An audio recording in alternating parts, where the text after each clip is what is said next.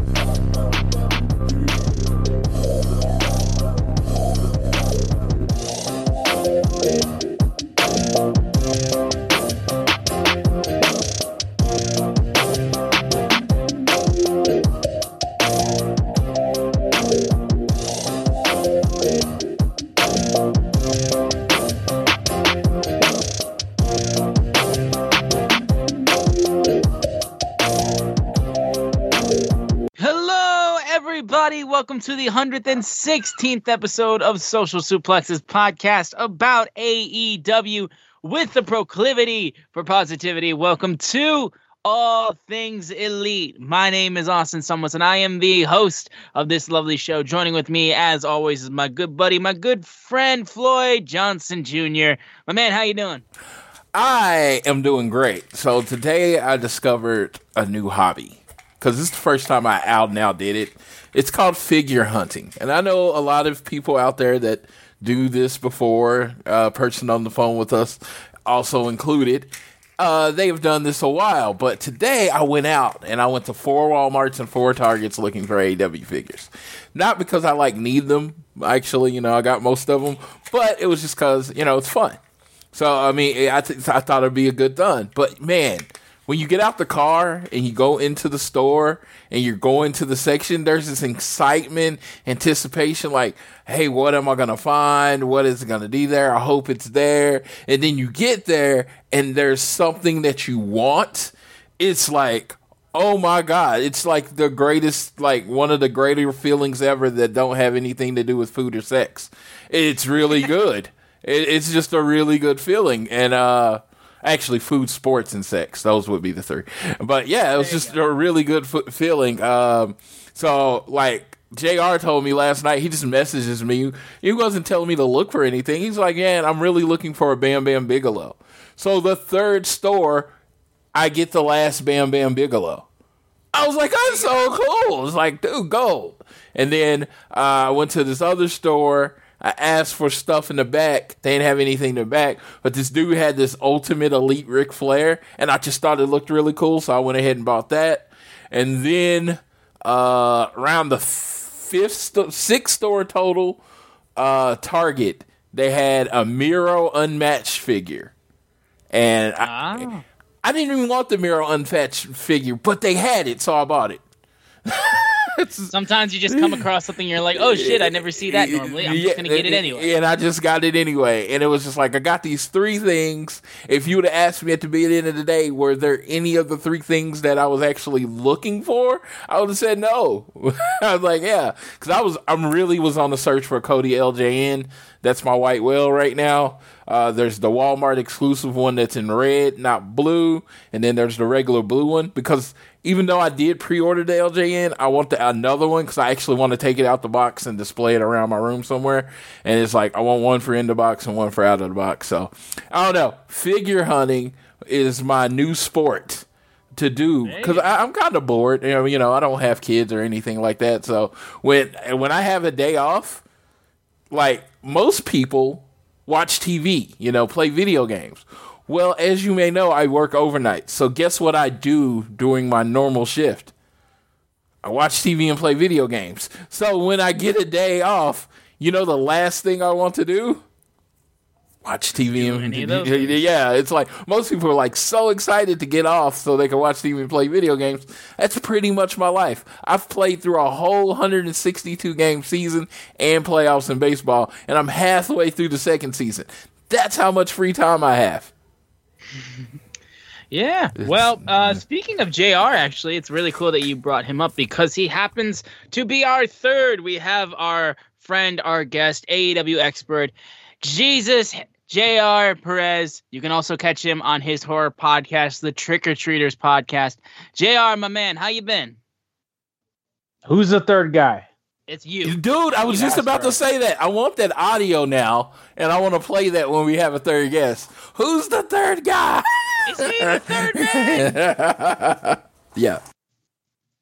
Yes. It's been a week. This week was the first time in 500 days that I've been back in my office at school because we've been, working remotely since March 18, 2020. So trying to get back to the, normal everyday life is been very interesting and exhausting. Floyd says even though he's older than me, he calls me the old man because like at 7 o'clock, I'm already ready for bed. But today literally accomplished nothing except around 5 o'clock, I decided to get up, leave my house and go for a bike ride. And I was out biking around for about an hour. And, I work out just like I used to when I was in wrestling. I wear, like a sweatsuit or a hoodie, even in 100+ degree weather. And it was funny. This older man stopped me and he said, son, why are you wearing a hoodie in this weather? And I said, well, sir, going back to bases, embracing the grind of wrestling. That's what I used to do since I was in high school. And he's like, oh, really? He goes, how old are you? I said, I'm 33. He goes, son, you ain't as young as you used to. You better take care of yourself. And he kept pedaling away. That's an interaction. Yeah. But yeah, I guess I'll share a little bit of what's going on. I actually got to do something I haven't done since everything shut down. I went to the best theme park ever, Cedar Point in Sandusky, Ohio. I went there with my family, kind of like as an early celebration for my sister's birthday, but also because like we're just doing stuff before things either go bad. We're basically just trying to have fun while we can. But yeah, that was a lot of fun. If you want to go to a park that has the best roller coasters, just straight up roller coasters, Cedar Point is the best place. Dragster was running. That thing is never running. When we got there, it was down because of course it is. There's never a time where you go to Cedar Point where the Top Thrill Dragster isn't down. But I checked my phone to see the wait times to see if it was running like later in the afternoon, and it was. And we bolted for it because we knew the second that thing shuts down, it's going to be down for another few hours. And we were able to ride that and watch footage of that ride. It is one of the craziest things you'll see. That thing it fires like a torpedo, just shoots you straight ahead. Such a great ride. But that's what I got to do. So I don't know, Floyd. You don't strike me as a roller coaster guy, do you? I do love me. I do love the roller coasters. I went to Universal for the first time when I was 20 something, and I rode roller coasters there, and I just thought it was the greatest thing ever. I love the rides. I love the rides. But I do have a report for y'all. He just said Ohio is better than Michigan. He just said it. News. August 7th, breaking news.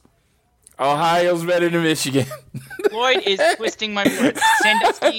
Sandusky, Ohio is where Cedar Point happens to be. But that is one of the few good things about Ohio because there's nothing else. There are two good things about Ohio. 21 Pilots and Cedar Point. Other than that, and The Miz. I guess you could throw a third one in there. The Miz is the third. Other than that, there's no reason to go to Ohio. There's no reason to visit Ohio. They always tout about they have a Michigan Savers thing that you can do for Cedar Point. And they have a Coca-Cola, you can get drinks all day, free refills and stuff like that. And normally you get the refillable souvenir cup. They didn't even give us that. So they're gypping us right now. I'm sorry. seems like Ohio's upset that they're simply just a football school and they can't beat a team called Oral Roberts in the tournament. I got a question. When was the last time Michigan beat Ohio State? We never talk about that, but it's fine. They want to go on that. They want to go on that. That's fine. I pray every day that Jim Harbaugh no longer works for Michigan football because I don't trust that man anymore. But that's besides the point. No, I had to give you. I had to give you crap because I saw you like this is the greatest place, and I'm like, but it's in Ohio. Oh my God! Look, hell can have nice places too. Like hey, there is places in Texas exactly that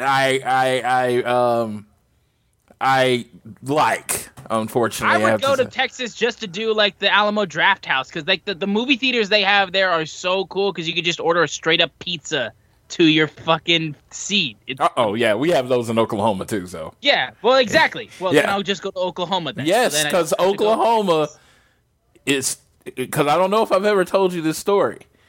Oklahoma once had a great amount of cheese, and it caused a problem. We're lactose intolerant, and we pooed out, and that was Texas. Because Texas is just a big piece of shit. Okay? There you go. Okay, there we go. Anyways, with that little talk out of the way, we got to talk AEW, we got to talk wrestling. We got a lot to talk about with AEW Dynamite Homecoming back at the Daily's Place for one more night. And of course, we got leading into Rampage's debut, and of course, the United Center show, and All Out. There's a lot on the horizon. Before we get into the show, I want to make sure you guys are downloading this fine podcast on Google or Apple Podcasts. If you enjoy us on Spotify, you can also give us a share with your friends, family, coworkers, whoever you wish. Or if you listen on any other platforms where you can get podcasts, give us a share. You can also leave a rating and a review. Let us know how we're doing if you're so inclined. You can also leave a donation through our podcast provider, Red Circle. We'd be incredibly happy, and you'd be generous as crazy if you would do that. Easiest way to support us, though, is on social media. On Twitter, we are at ATElitePod, at Social Suplex. Those are our friends, our podcasting network that make this show possible. Check out all their other shows.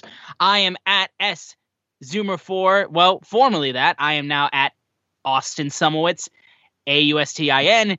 SZUMOWICZ. So you're even forgetting. That's even crazy.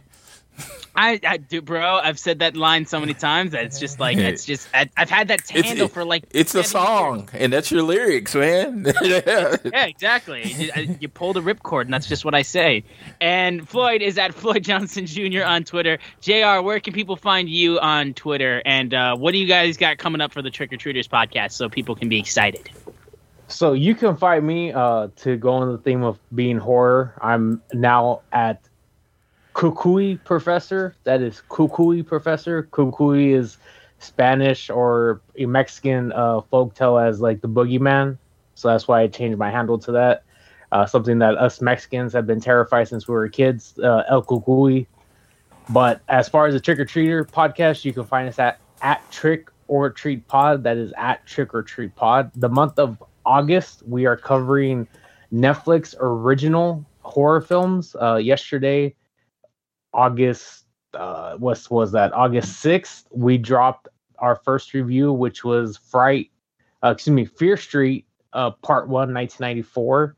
And then next week, we are covering, I believe it's called #Alive. And it's literally the name of the movie, #Alive. It is a movie that I believe is a South Korean zombie film. And so that will be dropping next Friday, August 13th. Friday the 13th. So I know we probably should have done Friday the 13th, but since we're doing Netflix originals for the month of August, that's why we're sticking with that. So I'm really excited about this month because typically when we do our horror reviews, some of the movies are not available like on Amazon Prime or Netflix. So people, if they want to like kind of watch long and then listen to us, they got to pay for it. So if you have Netflix, all the movies are going to be available on Netflix for this month. All right. Well, first getting into our big news of the week, it's kind of a talk and question that we have for everybody on the podcast, because Slight little spoiler alert for this week's episode of Dynamite Homecoming. It did 1 million yet again. Dynamite, I want to say this is 4 weeks in a row that AEW Dynamite has done over 1 million in the ratings. And honestly, just the question is because since returning to the normal time slot after the issues with, of course, the NBA Finals and the playoffs and all that, now they're back on their normal time slot, and they're going to be soon getting everything situated where that will be the time slot. Is this the new normal for AEW Dynamite to continually do a consistent 1 million? Is that their audience? It's just going to be there every single week, and then it'll fluctuate from that point.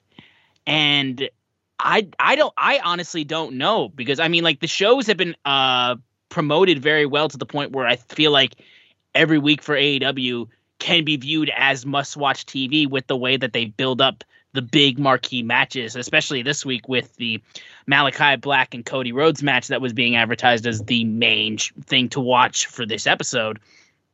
But considering how I just see it, and I'm crazy happy the fact that they continue to do that, and they're doing well in the demos as well.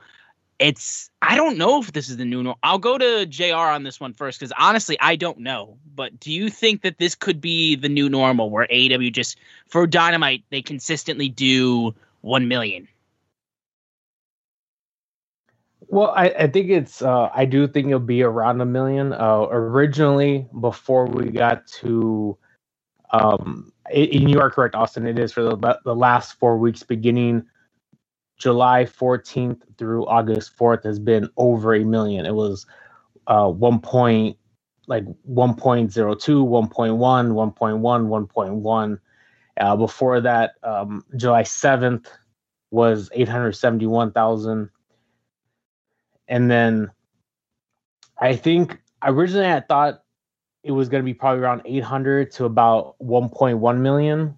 And then as we've seen, the other part is with NXT moving to Tuesday nights, it frees up anybody who was potentially like crossing over. Maybe they'd watch NXT first and then back later they'll go watch AEW, vice versa. I think it's benefited obviously AEW in the long run by sticking with Wednesday nights and NXT moving off of it. But I do see that this is going to be their range from about 1.1 to probably maybe 1.25. And this is one of the things though that maybe for a longer discussion at a different time, and Floyd will tell you, him and I have had this conversation multiple times, is when you're looking at increasing your viewership, there are some things that AEW may have to change. And I'll leave it as simple. You've previously you had Nick Gage versus Chris Jericho, and then you had Lance Archer versus Moxley. For people that are our age, they may be into that type of stuff. But if you grow your audience with potentially family viewing, that could be a potential turnoff. And some people may say, well, they don't do it often. But for somebody who's talked to parents who are wrestling fans, and somebody who, that I have a niece or nephew, these are things that parents are going to very easily just be like, well, I don't want my kid watching this because I don't know what's going to be on. They're not going to be checking every week to see if they're going to have, I would just say, a hardcore type match or a more of a violent match. So I think it is potential that it would continue to grow over time to maybe 1.5, over the next year. But there's some give and take. If they keep going the route they are now, I think they're going to be comfortably in a 1.1 to maybe a 1.25 rating. Okay. Going to Floyd on that then? Well, I guess I had terrible parents because I watched what my parents watched. No matter how violent or whatever it was, I just watched it. I remember, I don't know if y'all know the comedy show called Eddie Murphy Raw. It came out in 1986, right? Or 85, right? I remember it came out on VHS around 86, 87. I'm old. I was 5. You know what I watched that night? All the way. I didn't get any of the jokes, but I watched it from the beginning to the end. And, of course, I watched all the wrestling. Like, I grew up with Ric Flair. If Ric Flair was in a big match, you know what was happening? That man was bleeding. He was going to bleed everywhere. It was going to gush. And it's all right. So, I don't know. I just think wrestling is just one of those family experiences. I think there's much more violent things on TV with blood and stuff. So I don't know. But let's get to the point. I think $1 million's the new bottom. We got a couple of people coming in soon. And I told JR by next year this time, it will be averaging 2 million. I'm calling it right now. Calling my shot. Call me Babe Ruth. I'm pointing to the rafters. 2 million before next year. And I'm like, of course, we're going to probably hit it and go under a couple times before then, but I'm thinking steady 2 million before next fall as we head into All Out 2022. I'm calling it now. If I'm wrong, whatever. I'll never bring it up again. But yeah, I like the new base. I'm looking at this week. There was one match. It was a one match show. You know what I mean? I mean, maybe you can say 2 if you count the Jericho thing. It wasn't a very dense match like the 3 weeks being the Fyter Fest and all those weeks. They were much more packed shows. This was kind of a lighter show. And it still hit the $1 million. At one point, they hit their highest, one quarter, they hit their highest in the demo ever. And they were like 1.2. So it's just like, I think one is the new bottom. I do think it has everything to do with being back on the road and everything to do with fans being in it. Everything seems big. The show seems bigger than it has been in a long time, and I just think it's attracting an audience. It's becoming must-see TV. People don't want to be spoiled. I do think that, excuse me, I do think the last few weeks that they've put on shows, they've thrown a match on there that makes it must-see TV, which I think definitely does help the viewership. Like I said, Nick Gage being on, I think, massively helped. The Malachi Black debut for this week, again, also feel like that helped a ton. It just feels like and again, I think also for the upcoming show that they're having that they plan on having in Queens for the Grand Slam episode, I think that will do well just because people are expecting Daniel Bryan. And it's I think they know how well to reel people in, which I think is going to continue to help the show grow. I do think JR does have a point that even if you keep the violent deathmatch type or lights out matches to a minimum on Dynamite, specifically on Dynamite, because I think on pay-per-view it's fair game, because when you buy a pay-per-view, it's going to be that it's not going to go by FCC rules and stuff like that because it's on pay-per-view. So you get what you pay for pretty much. And it's fair to say it's when you buy a pay-per-view, it's you're making a commitment to the show that okay, anything these guys put on, we're willing to put up with it. But with Dynamite, I do think, even if you only do it once in a while, you do have a chance of turning people off just because of how violent it is. Which is why I was on the mindset of I love seeing Nick Gage on TV, but again, I don't need to see him on TV ever again because quite frankly, he just doesn't fit. He's so violent and so vicious that I don't see him being sustainable on TV. But I would love to see 1 million be the new base for what you expect AEW to hit for Dynamite. I'm interested more so when Rampage finally hits the air, how that does. And of course, Dynamite plans on switching to TBS later down the road and having TNT be the station for Rampage. So I wonder how much drop off there's going to be from fans as it moves over to TBS. Or will there be an increase because of people watching TBS more so than TNT? Who knows? Regardless of the fact, I think this is a good conversation to be having about AEW because it just shows that people are interested, and it's a lot better of just okay, we're doing really poor numbers.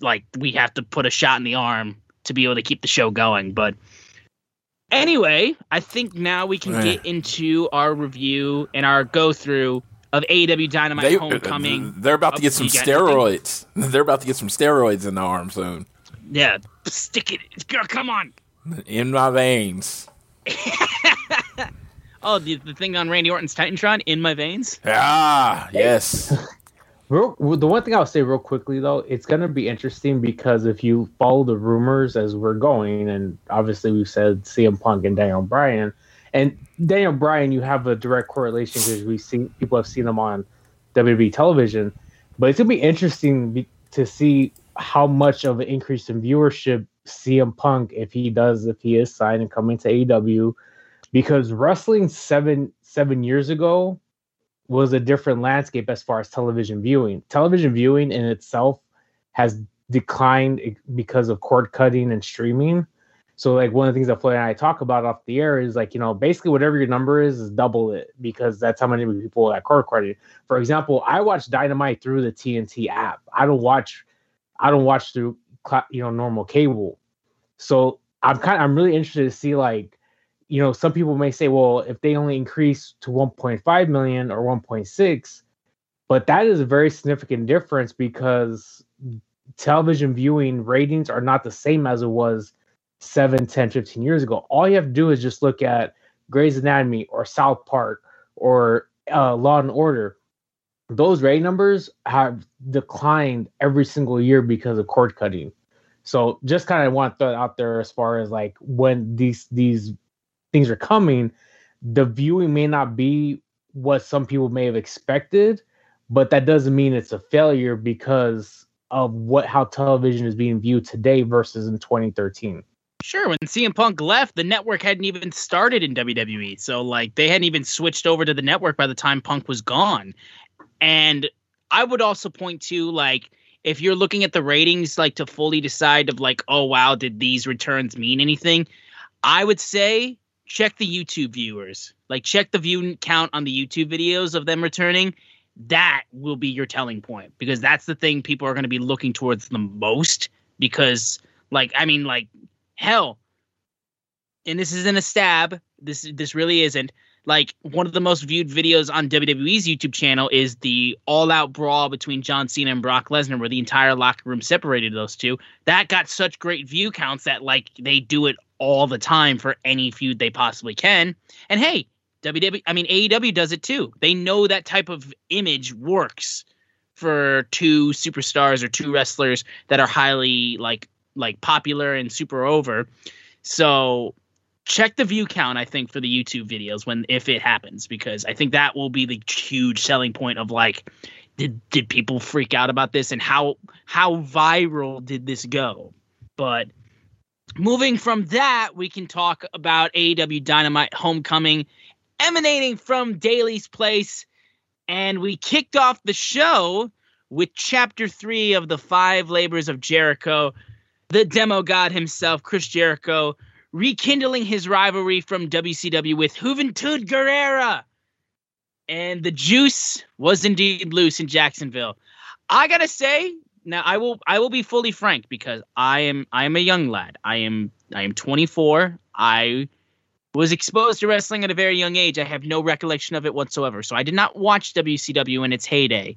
And I gotta say, and I will be fully honest, and this is not a diss either, I have not been fully familiar with Juventud Guerrera's career in WCW or his rivalry with Jericho.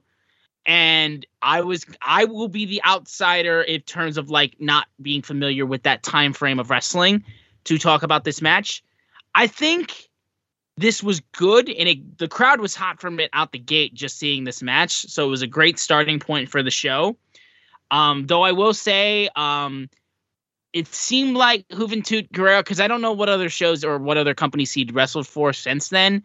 It seemed like he might have been a little rusty. Nothing like crazy botchy or anything like that, but just like some spots seemed a little bit like either slower in pace, but I guess it's just because we're so used to, like, the idea of cruiserweight, and, like, I would say it's because I'm spoiled by Phoenix that I'm so used to seeing, like, lucha libre wrestlers that are just like ping-ponging off of the ropes so fast that, like, it's, like, hard to keep track of.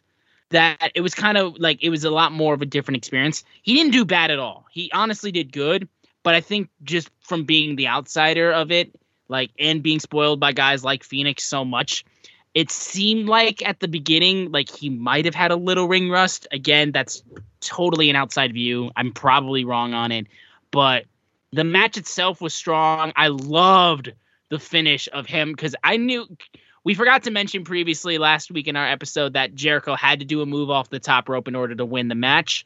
That was the other stipulation. But he did it. He won the match with a flying Judas effect off the top rope, which was great. And I loved how that worked out. I honestly thought for a split second they were going to do it where he went for the avalanche Hurricanrana, and then he was going to catch him in the walls and then win by that way, which I thought would be kind of cheating, but regardless, it would work. But the flying Judas effect was a hell of a way to finish the match. And before we get into Labor 4, I will go to JR for his thoughts on this opening match. I grew up with Juventud Guerrera because I was a big fan of the Monday Night Wars. So I watched Nitro a lot. All those luchadors, Rey Mysterio, Juventud, El Dandy, Silver King, Eddie, and so on and so forth. It was nostalgia. I'm a sucker for nostalgia. With that being said, this is one of those ones where, in my opinion, is just sometimes less is more. And I know they tried so hard because they wanted to spotlight, Juventud Guerrera as a luchador. But my boy's old, and he was trying to hit some of those spots, and Jericho was beating him to some of those spots, especially at the beginning. It was a phenomenal ending. I hate saying that because everybody knows I'm not a big fan of Chris Jericho. That's like my new thing. Everybody knows me for is being anti-Jericho, but man, he hit that Judas effect with the top rope, and I mean it was a brilliant finish. I probably if I was the one that had the pencil, I'd be maybe do a little bit less high flying and just do more of maybe cross bodies and planchas instead of trying to do some of the spots they were doing to tighten up the match. Because obviously, I mean, when they wrestled, when he was in his prime, we're talking about 23, 24 years ago. And I mean, it's just, he wasn't there, he was a few seconds off. So, but it was great seeing him. Like I said, nostalgia sells. Everybody loves nostalgia. Well, I actually saw him in Oklahoma in 19 before, pandemic happened. He worked a little local indie show, and he relies more on the fact that he's Juventud Guerrera than, doing the lightning fast cruiserweight moves that he did when he's 90s. It's a lot more character work. Finally, the juice has come to Oklahoma, whether he's playing heel or face or whatever like that. So I think he definitely, in this match, there was some times where it looks like the timing's off. It's been a long time since he's wrestled. I wouldn't call it ring rust. I just call it being comfortable with Chris Jericho. Chris Jericho's probably thinking he needs to work at a faster speed than he had to. And it's like Juventud's probably closer to his speed at this point. That's what I saw just from a lay person's looking. It just looked like Jericho was moving a little too fast for him because he thought he needed to. But I thought the match was good. I thought once he hit the Judas effect, I was like, it being a Lucha Libre match and Chris Jericho being friends with him, I just swore he was going to go up and hit a frog splash. I just like, man, he's going to do a frog splash. I'm like, that's how this match ends, is with a frog splash. But no, he did a flying Judas effect. And I say this to any cruiserweight out there. If you can figure out a way to tighten that up, I would completely steal that move. Because I thought it looked really cool, but in my head, I thought of the ways it could look cooler, and I just thought that was pretty cool. So yeah, I thought the match was good. I wouldn't call it great, but I thought it was good. There was what happened after the match. I was like, yeah, I loved. And what happened after the match was that Wardlow of the Pinnacle comes out, blindsides Chris Jericho, sends Hoovy with the flying F10, and then proceeds to beat the living hell out of Chris Jericho. MJF, standing right in front of the fans on the Daily's Place stage, says Labor 4 is going to be against Wardlow, and the stipulation is going to be someone is going to make sure this match is called fair and square. It's Maxwell Jacob Friedman.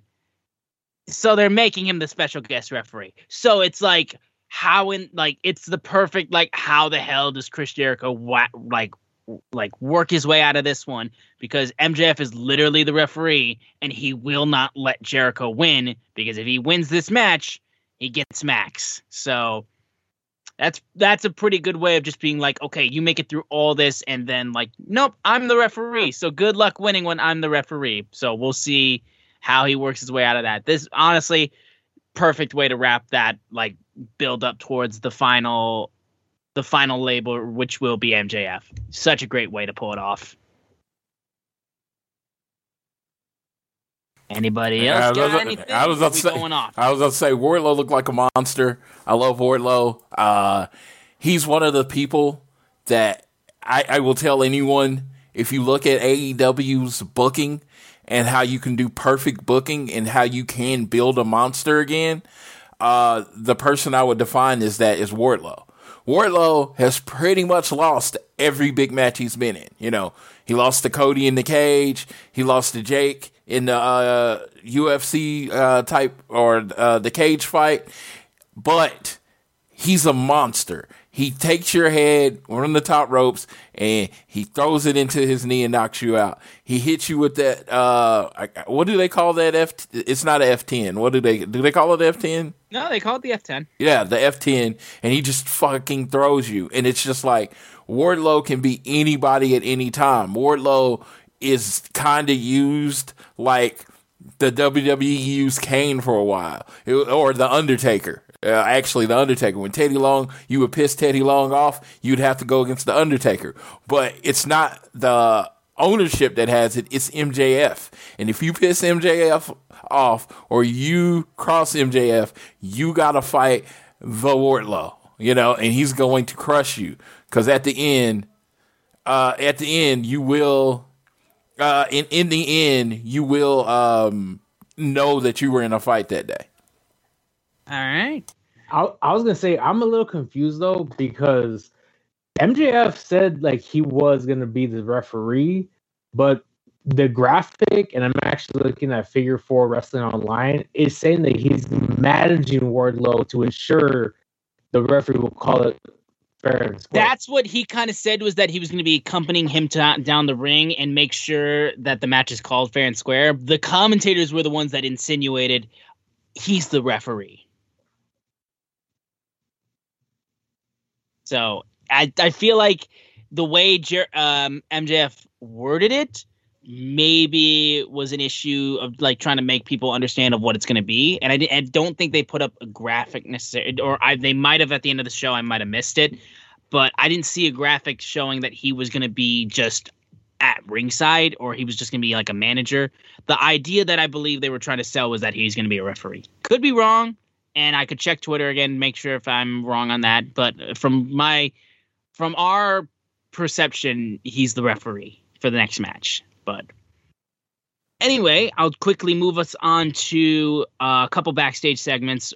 First up, Lucha Brothers backstage. No Pac saying his transportation to the arena was canceled by someone. We wonder who it was. And Andrade El Idolo and Chavo come out and interrupt, trying to be like, join us. They say no. Phoenix and Penta says that the Lucha Bros will work for no one and just walk away. And Chavo kind of comes like, they'll come around. They'll come around. And then we had another backstage segment with the Dark Order with Hangman showing up, basically trying to grab his drink and get out of there as quickly as possible.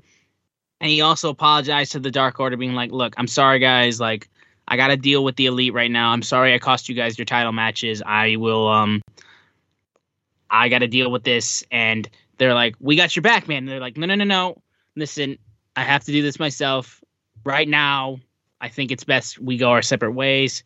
I love you guys. We're friends. But for right now, I think we need to be done. And everyone's kind of like, no. And then, like, Evil Uno and Stu Grayson are like, you know what? That's what he wants. We got to respect that, guys. So that would lead into what we would see later that night. But so we're kind of seeing a little bit of like what they're trying to do with this new change in motion for the whole Hangman and Dark Order versus the Elite storyline going forward. Anybody got anything to say about these two, or should we move on? Oh, we can move on. All right. Very quickly, we move to the trios match where Daniel Garcia and 2.0, which consists of Matt Lee and Jeff Parker, making their Dynamite debut, called out three of the top guys in AEW at this point in time: Darby Allin, Eddie Kingston, and Jon Moxley. So they asked to die, is what they asked to do. So, I mean, that's one hell of a way to get yourself on TV. And this, I will say, I especially love the point where Matt Lee gets kind of starstruck by Sting being outside, and then Darby just flies like back first into him and slams into him as he flies into the barricade. This was a match to get the crowd hype with just like some of the best and top guys in AEW playing the hits against these, for lack of a better term, jobbers, and proceed to just hit all these high spots, look great as the finish of Moxley hitting the paradigm shift and then quickly tagging in Darby to hit the coffin drop. Got the crowd crazy hyped. I will say, shout out to my boys at Rooster Teeth, some of my favorite YouTubers. They did Darby's animated Titantron graphic, which is kind of like the old school, like cartoonish, if you want to call it like creepy Mickey Mouse, but also maybe bendy in the Ink Machine style of animation. Shout out to them for doing that, because that's freaking cool. And I found out about that through them tweeting about it, because it was a really nice, I guess, differentiating from his normal entrance video. But this was just a nice little short, quick trios match with a lot of high spots from Eddie, Moxley, Darby, all three of them. So over, beating up these three. So I don't think, do you guys have got anything to say about this? No, if I'm gonna jump in, you're supposed to go first, right, JR, on these? But I'll just say that I loved Eddie Kingston because he seemed like a kid in a candy store, man. He was so happy in there. Yeah, he had the biggest smile on his face, and you can see he just kept grabbing Sting, and Sting wasn't expecting it. And there's this picture where they like froze Sting, and he has this weird looking face, and because Eddie just was just happy to be in there with Sting. That was great.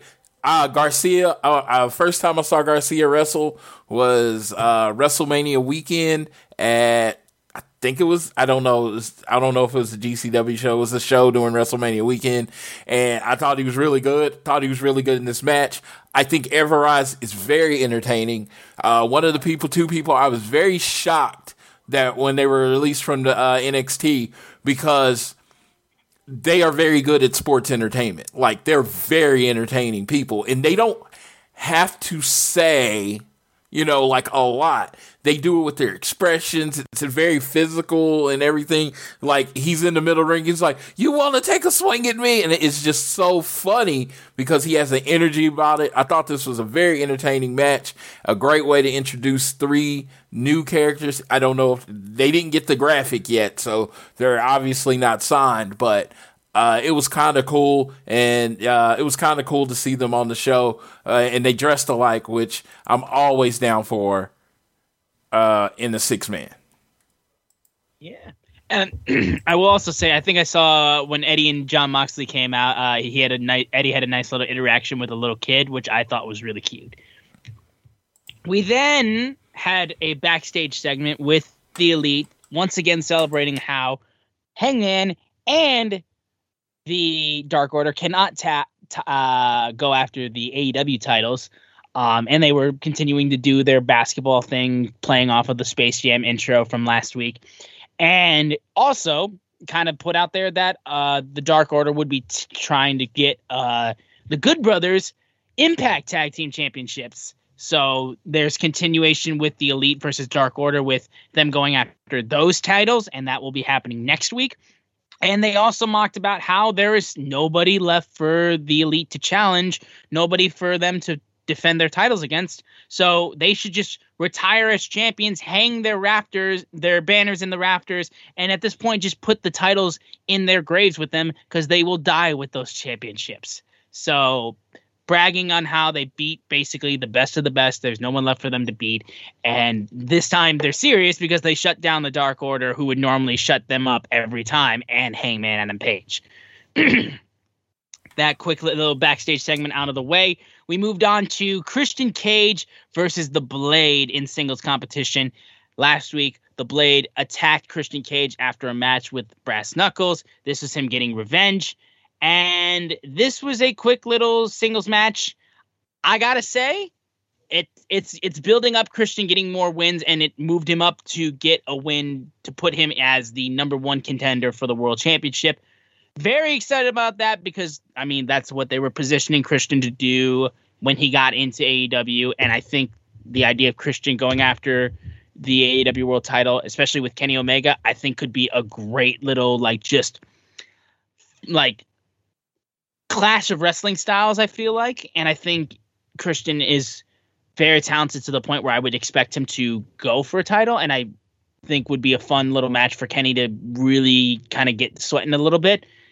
But I didn't really have a ton to say in this match. I thought it was good, but when I think about it, there wasn't a ton for me to really latch on to and be like, that was really freaking cool. The match finished with Christian hitting the spear as Blade tried to sneakily get his brass knucks as the referee was distracted, trying to put the turnbuckle pad back on that he was trying to rip off.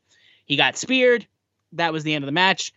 I really like Christian. I say consistently that he's massively underrated. And I think the Blade is a good, solid, typical heel that you would get in wrestling. But I didn't have much to draw from on this match. Nothing really kind of rung with me. And I think it's building towards something that I'm interested in. Besides the fact there wasn't really much that I could hold on to from this match that was really memorable. It was good, but nothing really too memorable about it, honestly, for me. JR, though, thoughts on this match? I think you said it perfectly. It's building Christian Cage up and giving him more wins to make him a viable contender against AEW champion Kenny Omega. And I'll leave it at that. My big problem is he beat an unranked person to move up in ranking. Does that make any sense? Yeah, that is a thing. I mean, has the Butcher won a singles match other than on Dark? You know what I mean? And you can rack up a lot of wins on Dark, but I've seen him rack up wins on Dark, but the Butcher hasn't beat anybody. And then, and honestly, Christian hasn't beat anybody. He hasn't beat a ranked wrestler yet, and somehow he's the number one contender. I know rankings are just used to push the storyline, but I do hold people to a standard of make it make sense. So that, the whole Christian thing doesn't make sense. The match was good. It was a solid pro wrestling match. Sometimes you just need a solid pro wrestling match in the show.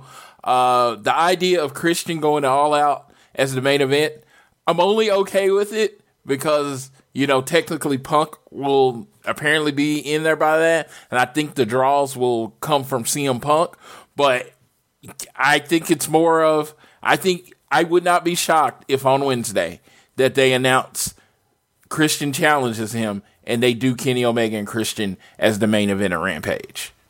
I wouldn't. Yeah. I would not. In the one in Pittsburgh, I would not be shocked if that is the thing, or they announce Kenny Omega Christian as the main event of Rampage on August 20th.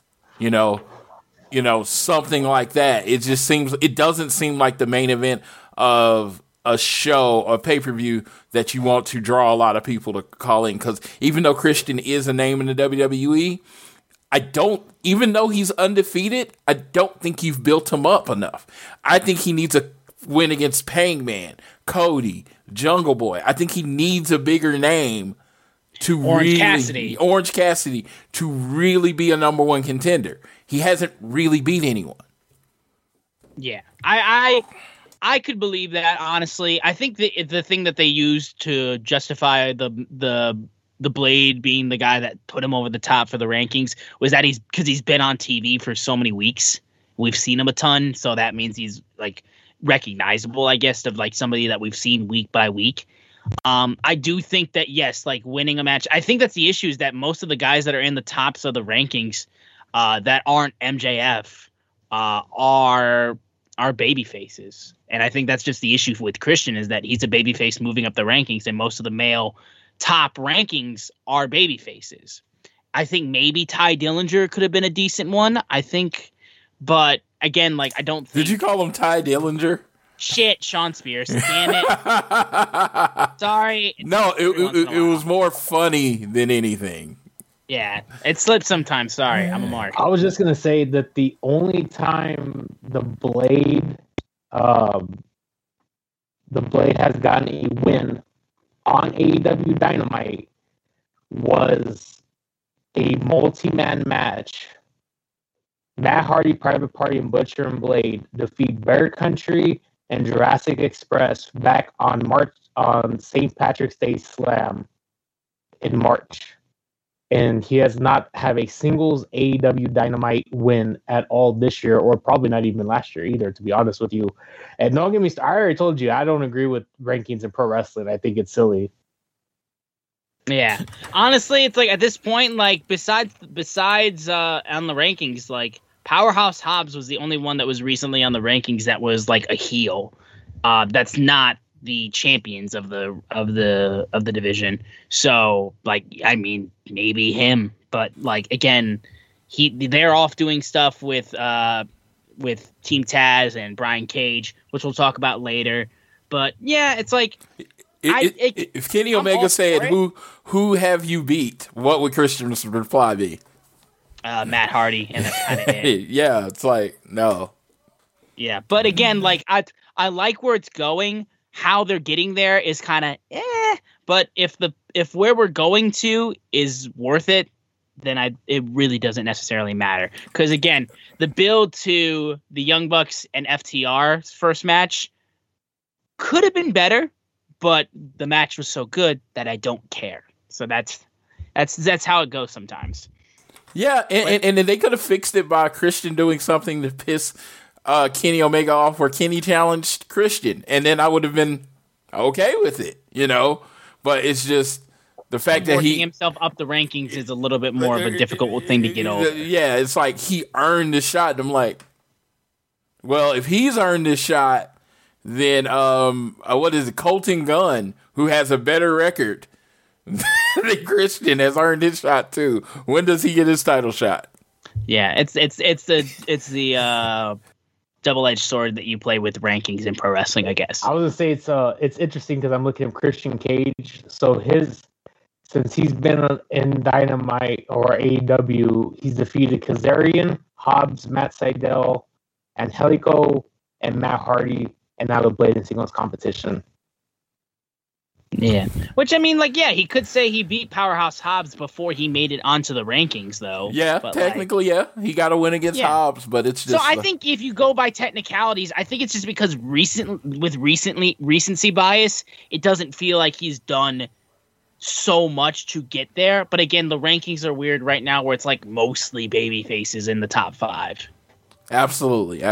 So, regardless, like, again, if the match is good, which I'm sure it will be because Christian's dope and Kenny Omega is incredible, then I won't necessarily care. But we're just in that point right now where this is all we have to latch onto right now. So, forgive us if we're being overly critical on this, but that's just kind of all we got to play with. And the match itself was just a match.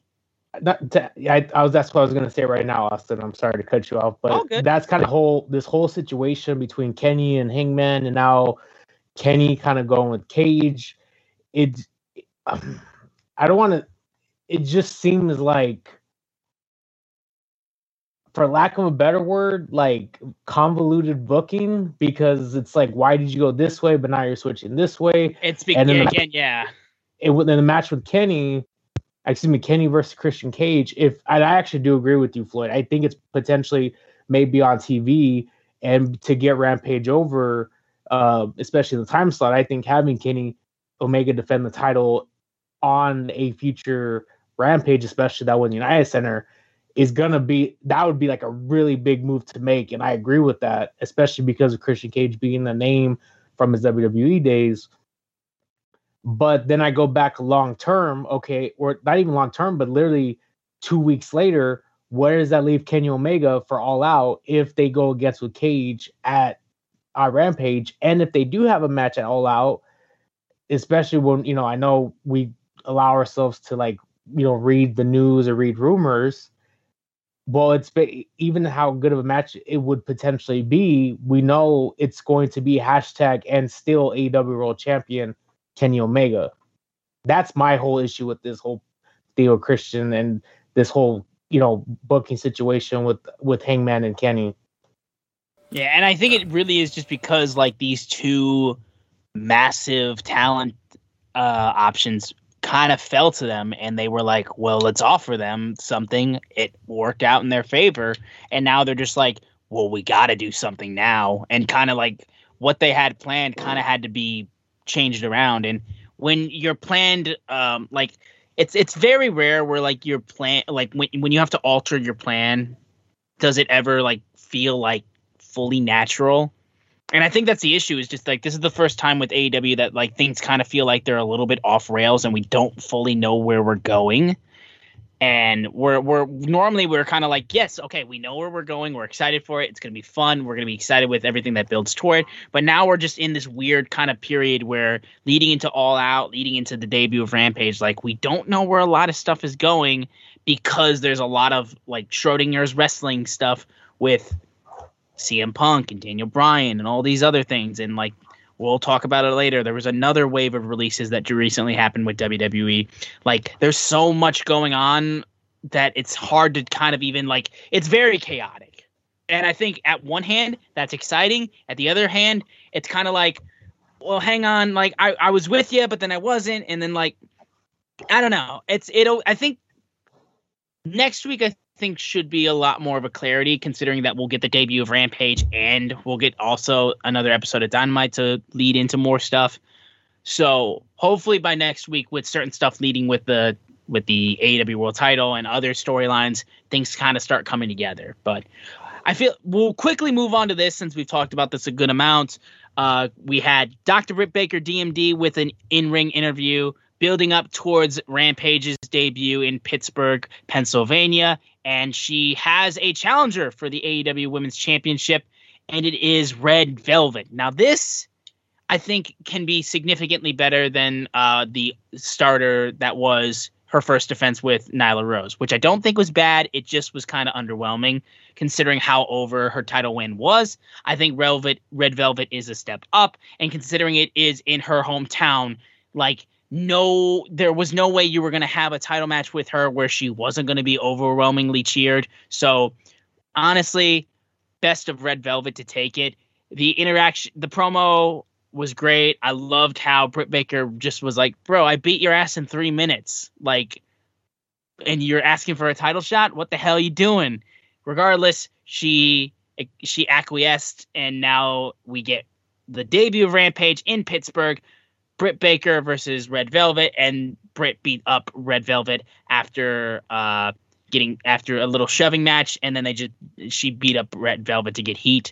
And yeah, she's going to get a hometown ovation. It's going to be, honestly, I think the crowd's just going to be behind it, just because, like, it's going to build up the match because it's her hometown and because it's Britt Baker. So I feel like that's a good follow-up after the slightly underwhelming first title defense. I think this will be significantly better. But JR, though, thoughts on this little in-ring confrontation and what we're getting next week on Rampage?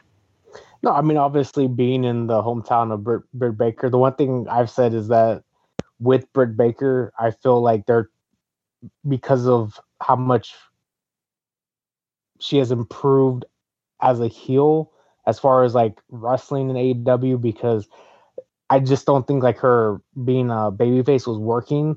But on a very grand comparison, she basically became the Stone Cold Steve Austin of if you're going to say somebody that's comparable to Stone Cold Steve Austin in the sense of, like, somebody that was a heel that got over as a babyface, that's Britt Baker. Like, people, like, love her, and they're trying to, like, I think, let her stay heel, and that's just not going to work because she's too cool and she's too badass, as with her mic skills and her just natural charisma that people love her. And to add to that, she's going into Pittsburgh. AEW dropped a new AEW Britsburg shirt for her. So it's like, how are you going to expect her to get any heat in her hometown when you're doing these things? Velvet's a great superstar, great wrestler, excuse me. I've really just grown to like her abilities in the ring.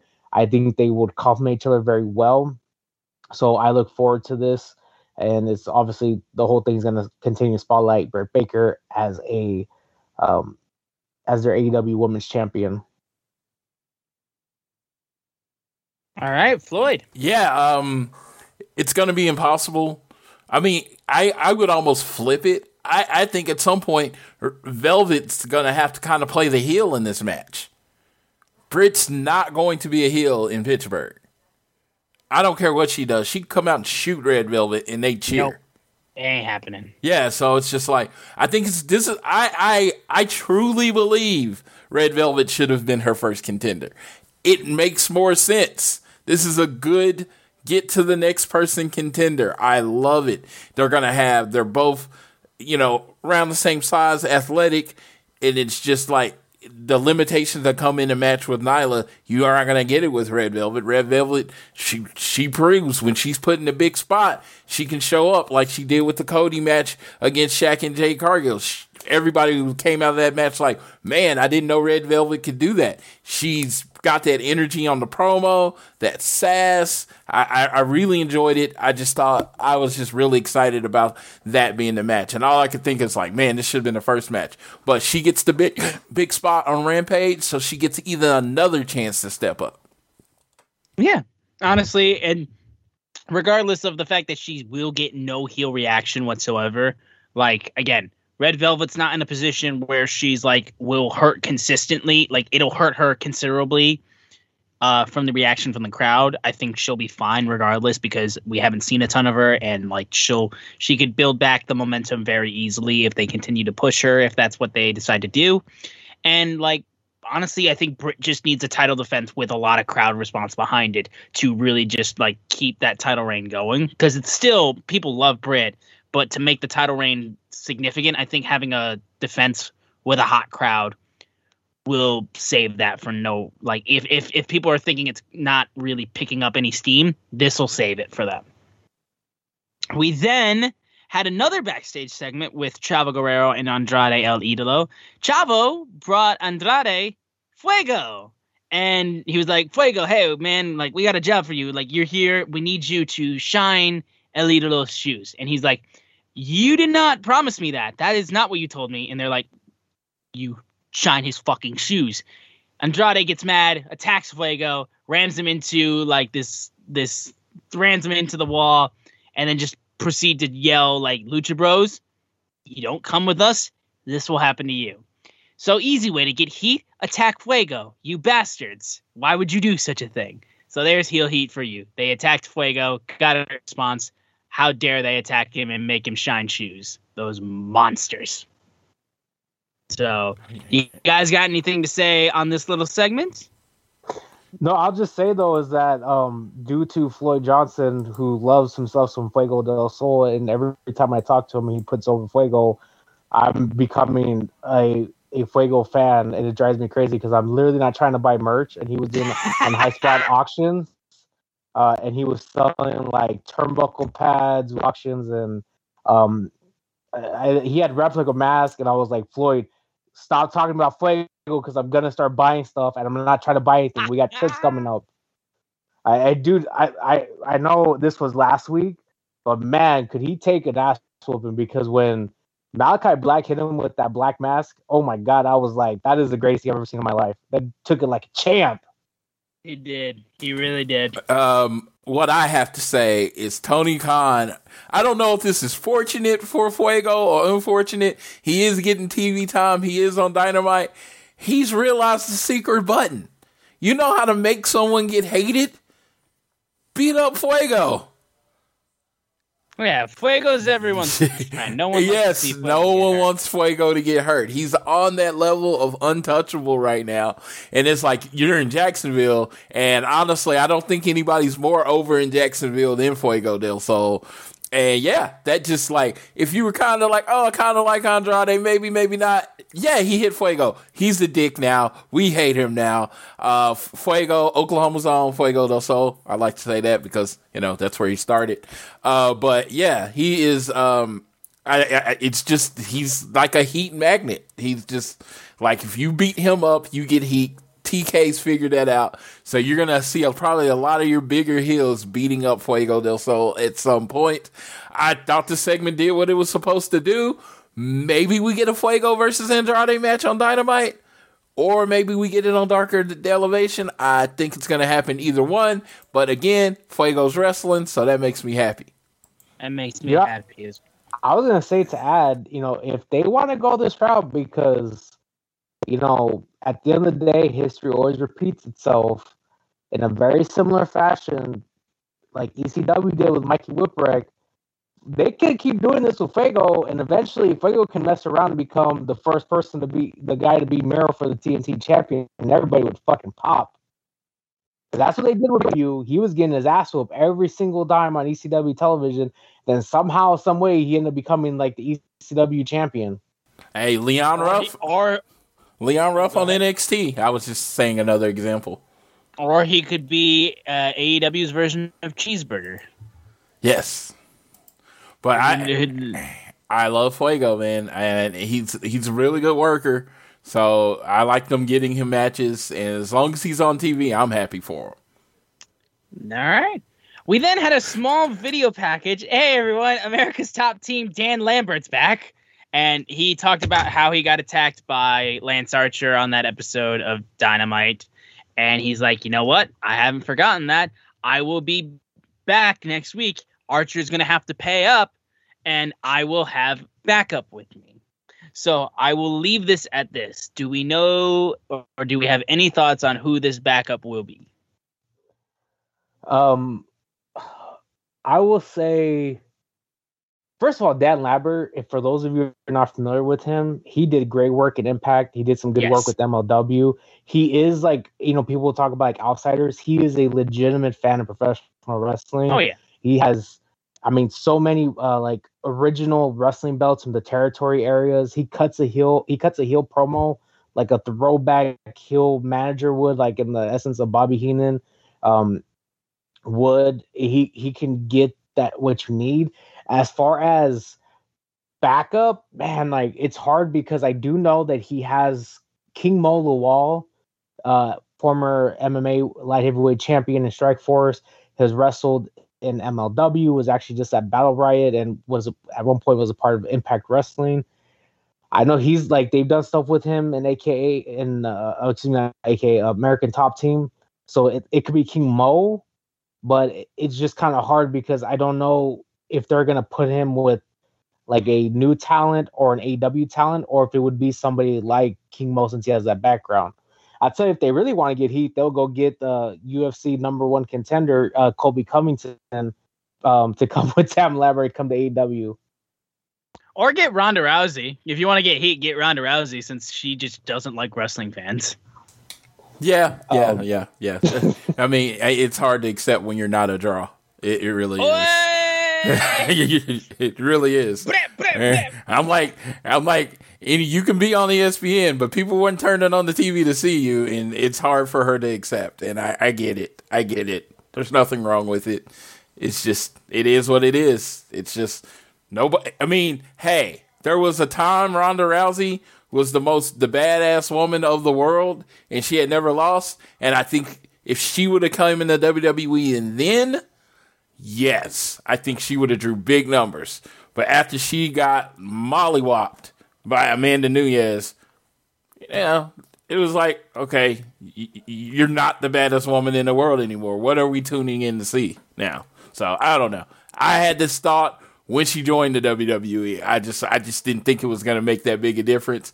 And it just seems like wrestling fans, she's drunk the Kool-Aid that wrestling fans are the problem and not not having entertaining television. But I'm gonna get past this. I love Dan Lambert. I saw his act in Impact, and I just think it's really great. He just has this natural punchable face, and then he has the cadence down of a heel, and he knows how to talk, and it just works. It's like you could have seen him in MLW and seen him in Impact, and it still works in AEW because he is really good at this. So it's a traveling act. It works where it goes. I'm very excited to see who he brings with him. Any thoughts on who he will bring with him? See, I don't know. Like, I don't know because I've heard, and because he's in America's Top Team, and I don't know any of those people that are crossover. But I've heard Cain Velasquez is getting back into pro wrestling, and that would be pretty cool. Cain Velasquez making a jump from when he had a small stint in WWE to AEW. Interesting. He jobbed to Brock Lesnar. It's like that's he jobbed to Brock Lesnar. Could have got a big check to job to Brock Lesnar and bounced. All right, and maybe he won't do that here. Who knows? But I have no idea, honestly. And I gave him crap, but Dan Lambert knows what the hell he's doing. I just gave him crap just because like his promo, like people were just like, "Why the fuck is this dude here?" And it was just funny to me. But anyway. We then had an interview with Hangman Adam Page in the ring, getting interrupted very quickly by the Elite. And Hangman was like, Matt, Nick, I've needed to say something to you for a while. Kenny Omega is like, oh, you're trying to make new friends. You're trying to take my title. And are you trying to rejoin the Elite? And Hangman goes, that is the last thing I'm trying to do. And Kenny goes on and on being like, we've thought about forgiving you. We've thought about getting past it. But like, here's the thing. At the end of the day, you don't fit here because no matter what, even if you're a cowboy, the Elite has no room for losers. Kind of odd how Brandon Cutler's there, but I get it. Young boy. And it's their little like, oh, hey, forget it. He's not actually in the Elite. But regardless, he gets under Hangman's skin. Hangman slaps Kenny Omega. The Elite then gangs up on him and hits Hangman with the Gallows and Anderson hit him with the Magic Killer. The Dark Order comes out to save him as they normally do. Evil Uno and Grayson was like, no, we told him we wouldn't get in the middle of his thing. We're not going to get in the middle of his thing. So they just beat the living shit out of Hangman. Even Frankie Kazarian, the Elite Hunter, comes to try to stop it, and he's still outnumbered. And the AEW World title slammed right in the head of Hangman. Kenny screaming, this is the closest you will ever get. So big heel heat for the Elite as they continue to just beat up on Hangman. And Dark Order now kind of just, thanks to Evil Uno and Grayson, they're like, he told us not to help him. We will not help him. And they're sticking to their guns on that. So it's Hangman seeming like he's got to go kind of like again on another like hero's journey just to get back to where he wanted to be. And it seemed like while we thought we were getting closer to where we were eventually going to pay off to, which was Hangman being AEW World Champion, because of extenuating circumstances, we have to wait. So Hangman's going to get a little bit more time to like work his way back up to that and like really kind of find himself some more, which if we give more in-depth like mental insight to Hangman, honestly, I think that would be worth the wait still, because I think the best part about Hangman is just like how much of a toll mentally his mind has gone on being just never being able to clinch what he wants, having chances but not being able to get it. So I think this gives AEW a lot of opportunities to just really kind of dive into Hangman's mental more. So I hope they do that, honestly. But JR, you got any thoughts on this little segment? I'm just gonna be honest, and this is one man's opinion. I don't like what they did, and I get it. Like, I understand. Like, I heard of all like the arguments of why they did what they did, and potentially pulled it back. You know, if they were gonna go with Hangman versus, you know, Kenny maybe at All Out, and why they're not doing that, they're going a different direction. I honestly think, in my estimation, this is not what they did isn't good, and potentially could have affect Hangman negatively in the future to where, and I'll put it this way, if the rumors are true, I feel, especially after this week, people are going to want to see. I want to see Kenny Omega versus Malachi Black for the AEW Championship. I want to see Kenny Omega versus Daniel Bryan for the AEW Championship. I want to see Kenny Omega versus CM Punk for the AEW Championship. When does Hangman get his shot at redemption against Hangman? When does Hangman get his shot at redemption against Kenny Omega? And you essentially, he had his shot at All Out 2019. He lost it. He had his number one contender match at Full Gear. He lost it. Like, he had this shot and he lost it. He's like almost, if you combine, he's like 0-3 in championship opportunities. And as AEW continues to grow the roster with bigger stars, I just feel like that time is never going to come for Hangman. And now that you didn't pull the trigger again, I think like people, especially with bigger names, are going to be ready to move on. Now, AEW's audience is very unique and different than any other wrestling audience that I've ever, been around. So maybe they don't. I just don't like what they did. I just feel like you completely killed them. If it was for personal reasons, because I've heard that narrative as well, like I get why you're doing that because he wants time off. But I just think the whole getting to this point, they should have just moved forward with it. And if he wasn't going to even, that wasn't even the point, was to get him a championship opportunity because he was going to leave for personal reasons, then they completely bumbled everything from the beginning on this.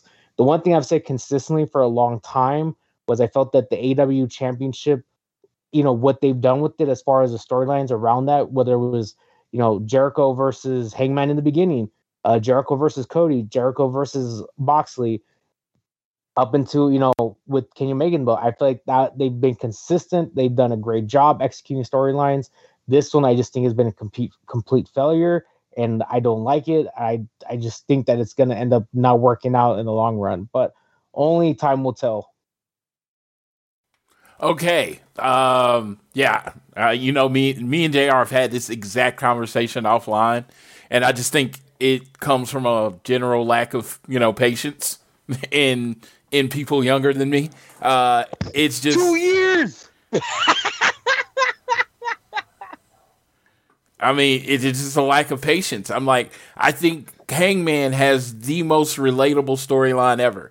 As a person that has struggled with weight his whole life and has tried to lose weight and failed, and tried to lose weight and failed, and tried to lose weight and failed.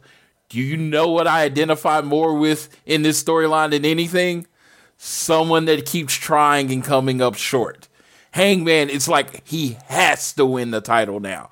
I need him to win the title. I'm begging for him to win the title. And the thing is, you have after September 1st or September 5th at All Out, you then have October, then you have Full Gear, then you have December. It's like wrestling's not gonna stop because he didn't get this one title shot. Let's just say we get Kenny Omega and Punk, Kenny Omega and Bryan Danielson. You're going to need another match. It's not like the story's going to end with Kenny Omega. You're going to need more wrestling. This is a long haul situation. Hangman's I think he just turned 30 or 29, so he's still young. He can wait and get it and then have a significant title reign where he beats everybody or something like that.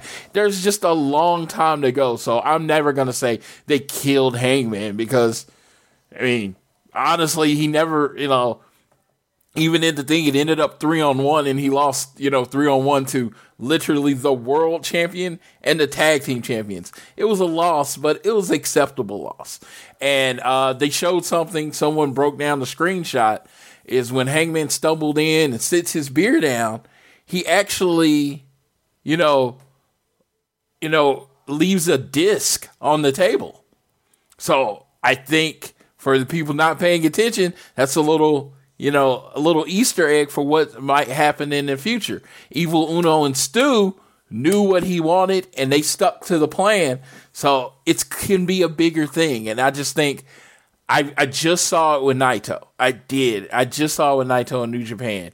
He lost. He kept getting close, and he kept losing. And then he became the double champion at one night. And it was just an amazing moment for New Japan. And no one's like, man, that took too long. Everybody's like, man, that was perfect. Gato did a great job just waiting and waiting. He made us need it. And that's what they're doing with Hangman. So... And I think also, too, if I'll just kind of put another point on this before we move on, I think the anger would be more fear. People would be more angry, I think, as opposed to like Hangman not getting his shot right now against Kenny Omega for the world title. I think they'd be more angry if he got the championship, but then got overshadowed and then lost the title to an incoming either CM Punk or Daniel Bryan or another guy they recently brought in. That would piss people off so much more. And I think they knew that when they bring these guys in, they can't not be around the world title picture because of who they are and how big of a draw they are. And they didn't want to hurt Hangman's stock by having him be the champion that has to lose it. To be frank, Kenny Omega is considered to be the greatest wrestler of all time. And him losing the title against either of these people, whether or not that's what they decide to do, and that's why they decided to switch gears, that is not going to cause Kenny Omega's stock to fall because Kenny Omega has been doing some of the best heel work he's done in a very long time, and he's still considered the best wrestler in the world. He lost to Okada multiple times, and people still didn't care. So him losing to a guy like Daniel Bryan or CM Punk will not hurt Kenny Omega. So I think they realize the pros of having Hangman wait for his shot much way outweigh the pros of him getting the title but then losing it to incoming talent. So that's what I would put towards as my 2 cents on this on the thing. This is why I told Floyd, because due to some family obligations, I wasn't here last week. I said if we had this conversation last week, the show would be 4 hours and be me going back and forth with Floyd about this, because it literally because he said that, you know, because he always tells you patience. I'm like, it's been 2 years since he lost his first opportunity. I think that's been enough patience. I said, but again, Hangman wasn't crazy over back then, though. Well, I mean, the whole thing was the story's been building up for 2 years. Yeah, let's go for 3. No, well, I'm just saying, you know, I'll give you, you know, you say Naito. The one thing I'll say, Naito was already champion in 2016, so it's a little bit different comparison. But the one I'll give a comparison though is, and this is even a shorter time frame than 2 years, and you gotta go way back into 1993, was Lex Luger came to WWF and they turned him babyface, and he was going to be like their next Hogan. He was going to be Yokozuna, and they're like, well, we don't think the timing's ready for it. So they didn't pull the trigger. Then they end up saying, well, you know what? Bret Hart got hot again, so we're going to put the belt on Bret Hart instead of Lex Luger. And then eventually, like, well, you know what? We like Diesel because Diesel's getting over as being, you know, Big Daddy Cool, so we're going to put the belt on him. And eventual, and whether you can say it's my generation or not, that's fine, but it's still going to hold true, is that people may say, and I'm not saying that they killed Hangman, because they did everything to essentially show that, you know, it took 18 people to murder him on that Dynamite. But if you get to a situation where somebody doesn't overcome the struggles after a certain period of time, and then as you bring in new talent, people are going to move on to the next flavor of the month, if you will. And especially with the names like Daniel Bryan and CM Punk, I think there's going to be that call that people are going to say, hey, maybe they should get an opportunity. Because, and the reason I say that is the rumor was like, well, not right now, but maybe a Full Gear because it's Hangman's pay-per-view. Okay, well, it's like, you don't think people are going to be calling to see CM Punk versus Kenny Omega for the AEW World Championship instead? Yeah, and CM Punk can lose. And, I mean, that's fine, but and then you go to the next guy, and then they can lose, and then you go to the next guy. When you go to that situation though, where it's like, okay, when are you going to pull the trigger on Hangman before you get to a point where other people are getting built up and people have already got tired of Hangman because he has not gotten over? See, and that's the whole thing. People are not going to get tired of Hangman because he's the Hangman. He's the biggest. They have made him like really one of the biggest stars in AEW. He is so over. When that music hits, oh my God, cowboy shit. When he takes this time off and he comes back, oh my God, I would love to be in that crowd when that happens. Yeah, you're right. It sounds like they should have made him champion at All Out. I agree with you. Okay.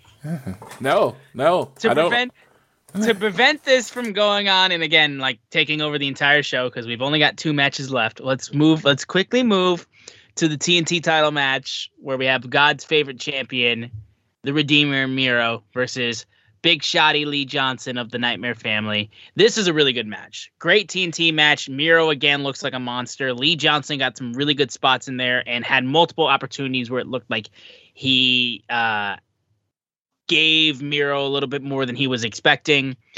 Miro's title reign with the TNT title has been godly. It's been great. I've loved how much Miro's just like completely just reshaped the title and really made it his own. All the way down to like having the title just be completely look different. This is another great title defense. I have nothing bad to say about this.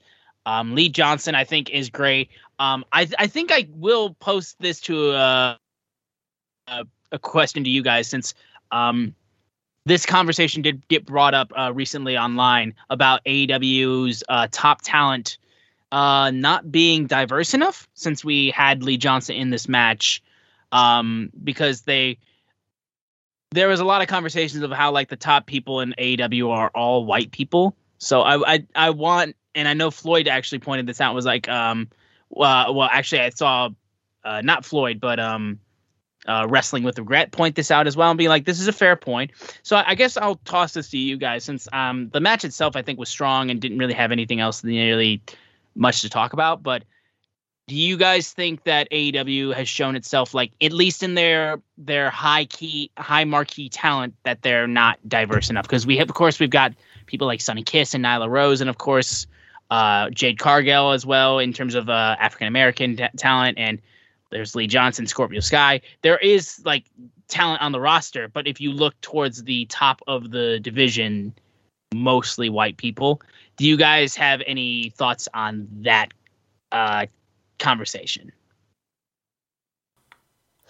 I'll let you start, Floyd. Okay, I do have thoughts. I think, unfortunately for AEW, its timing and luck has had a lot to do with this. They started, and a lot of the big named, because let's call it what it is. This is not a diversity issue. This is a black person issue. They're saying, the guy was saying there's not enough black people. It's not diversity, because they have the Lucha Bros. Sammy Guevara and Proud and Powerful are always involved in something big. They're part of the greatest faction in the inner circle in AEW history. They've got nothing but TV time, right? So you looking at it, Andrade's built as a star, and he's brought in with Chavo, Vicky Guerrera, Nyla Rose, Jade Cargill's undefeated and is treated like the biggest star. I could go on. Private Party beat Young Bucks in. I could go on and on, but this is about black singles wrestlers. Unfortunately, there was, in the time of AEW, and this is not me being apologized because I've been saying this since the beginning, there was no black Adam Page, right? People that could fill that role, Swerve Scott, right? Maybe Cedric Alexander, maybe Keith Lee. You know, I'm going through the list. They all have something in common. They were already signed to the WWE. So you can't make this invisible person that, there's just not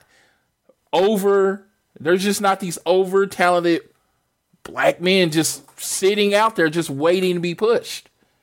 None of these people were household names. Now, I'm not saying that there's no talented black men out there. I imagine there's a lot in the indies. But I'm talking about on the level of already being over, it just wasn't there. So when I look at this, they did try to sign Leo Rush. That would have been a significant African American signing.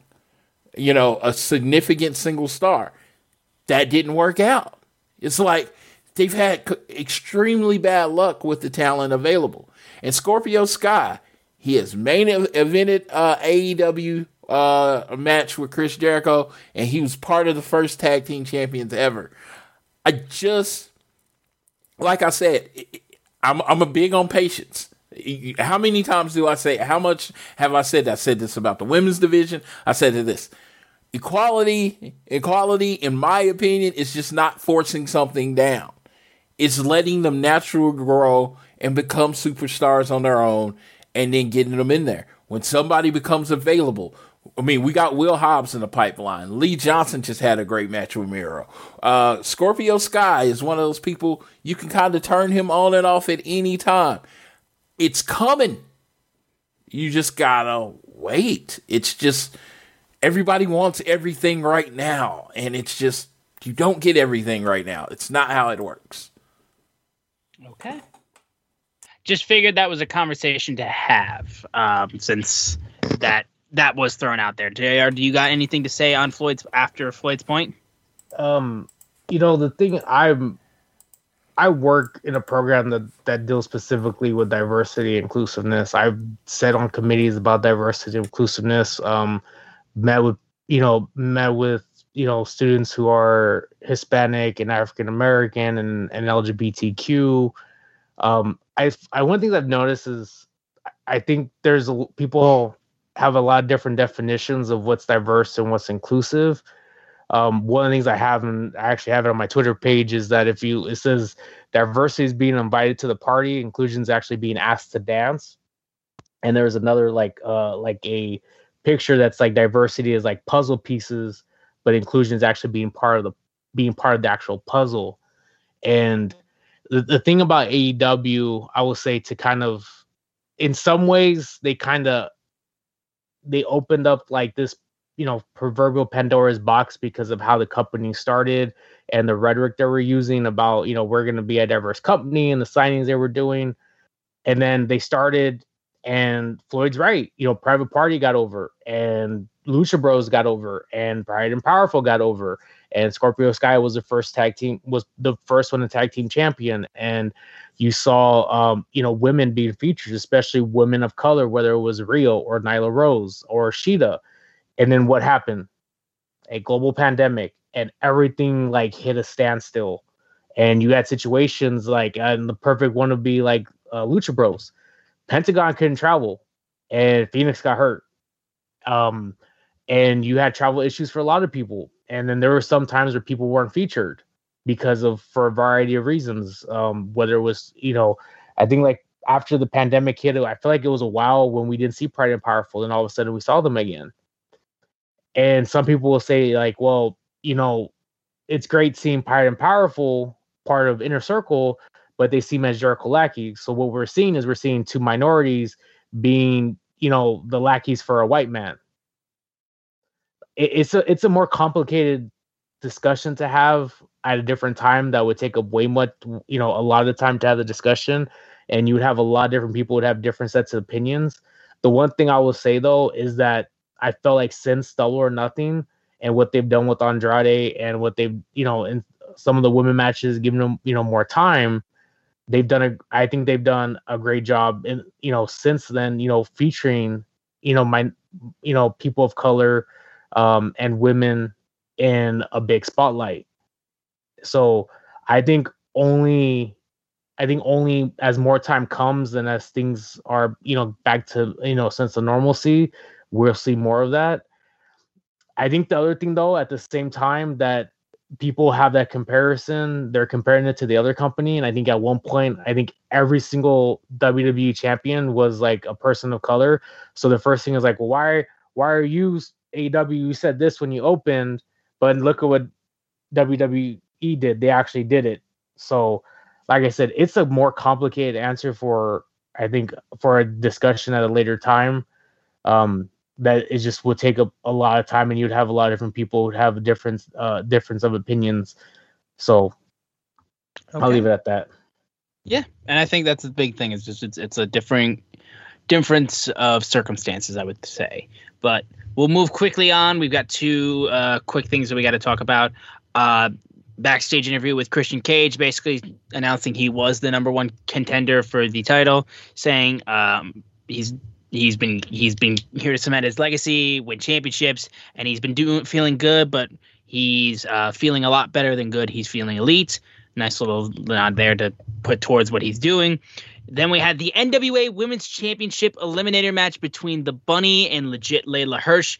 The winner would get a shot at Camille's NWA Women's Championship on an episode of, I would assume, NWA Power, maybe another NWA show. Regardless, it would be in the NWA. This was actually really strong. We haven't seen a ton of Layla Hirsch recently.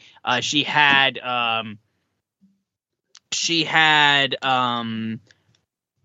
best friends in her corner, and of course, like, she was there earlier in the match to keep Bunny from interfering with Christian's match. And Christian was going to go out and help, but she said she had best friends already backing him up, so didn't need to do that. This was a nice little match to build up for the NWA Women's Championship, which I do like that is still being featured on AEW. They also had cuts to Nyla Rose and Chris Statlander, who would then get face-to-face during the match outside of the ring. Basically, the smallest way to lead into, like, oh, by the way, here's our women's match that's happening next week. It's kind of honestly, though I am excited for the match. And I honestly thought the Bunny was going to be the person to win this match just because she's been consistently used. It was not the case. Layla Hirsch got the win, which honestly probably makes more sense since they were building up her win record on AEW Dark and such for this moment. And the shot of Camille and Layla, just with the size differential, like, perfect story. Just looking at that shot right there of her holding the title over her. So that should be really good. I'm very happy that the NWA is continuing to do stuff with AEW and with the Women's Championship. Always still wonder if the men's title will ever show up on Dynamite, but regardless, that's always something we always throw around. But this was fun enough, a nice little, like, match with future implications before we got into the main event. JR, you got anything to say on this match? I'm a big fan of Layla Hirsch because she has a grappling background like I do, and I've had a chance to talk to her, and I told her how much I loved her in a virtual meet and greet. I can't wait to hopefully meet her in person, but good Lord, that height differential was insane. I'm a big fan of Camille too. I just think Camille's money, and I would love to see her more in AEW. And the match itself is going to happen in 3 weeks from tonight at the first ever NWA All Women's Pay-Per-View in Power. They're essentially creating like as big of a stacked NWA Women's Pay-Per-View as they can, with it'd be Camille versus Layla Hirsch for the NWA World Women's Champion. Deonna Purrazzo will defend her Impact Knockouts Championship against Melina, and they'll have Chelsea Green will also be on the card. And then they're just as of right now, there'll be a lot of other people, a lot of other women as well. But yeah, that should be a good card. I'm really, like I said, I love this match because I love both these women. I think they're amazing talent, and look forward to that.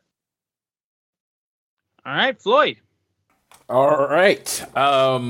When I watched this match, it was weird because it was a good match, but I saw like the worst moonsault botch ever that I've seen in my life. When Layla did the springboard bouncy moonsault, and I know Bunny was supposed to move, but where she landed the moonsault was nowhere near where the Bunny was. Did y'all catch that? Or am I mean, yeah, but it seemed like I didn't know where Bunny was laying, like, prior to. Oh yeah, she didn't have to move because Layla was nowhere near. I thought that was funny personally. Thought the match ended up well. Then the Camille standing next to Layla thing. You saw a bunch of memes and pictures online. One's a pretty famous meme from a scene from a movie, and I thought it was pretty funny. But that's going to be a fun match because it's definitely going to be like David and Goliath type situation. But since Layla is such a good mat wrestler, I think, she can use that to neutralize it, but I thought the match was good. Thought the bunny was good. And I thought the match in general did what it needs to do and set up an NWA match. And I love the fact that, it's not a one-way street. NWA champion was on AEW promoting their title against the AEW wrestler, which is going to be on an NWA show. AEW showing that they're a partner. They're just not using people to get their people over. Exactly, yeah. But then was the main event. And again, Floyd said how this episode of Dynamite really felt like kind of another one-match show. But what a match it was. Yeah, that was this. The American Nightmare, Cody Rhodes versus Malachi Black. Yeah, Malachi Black fucking came in, made a statement. He made the whole Brody Lee statement by just beating up Cody Rhodes and hitting that black mass, putting one foot on Cody's chest, and winning the match. It happened so fast that he literally nailed the kick.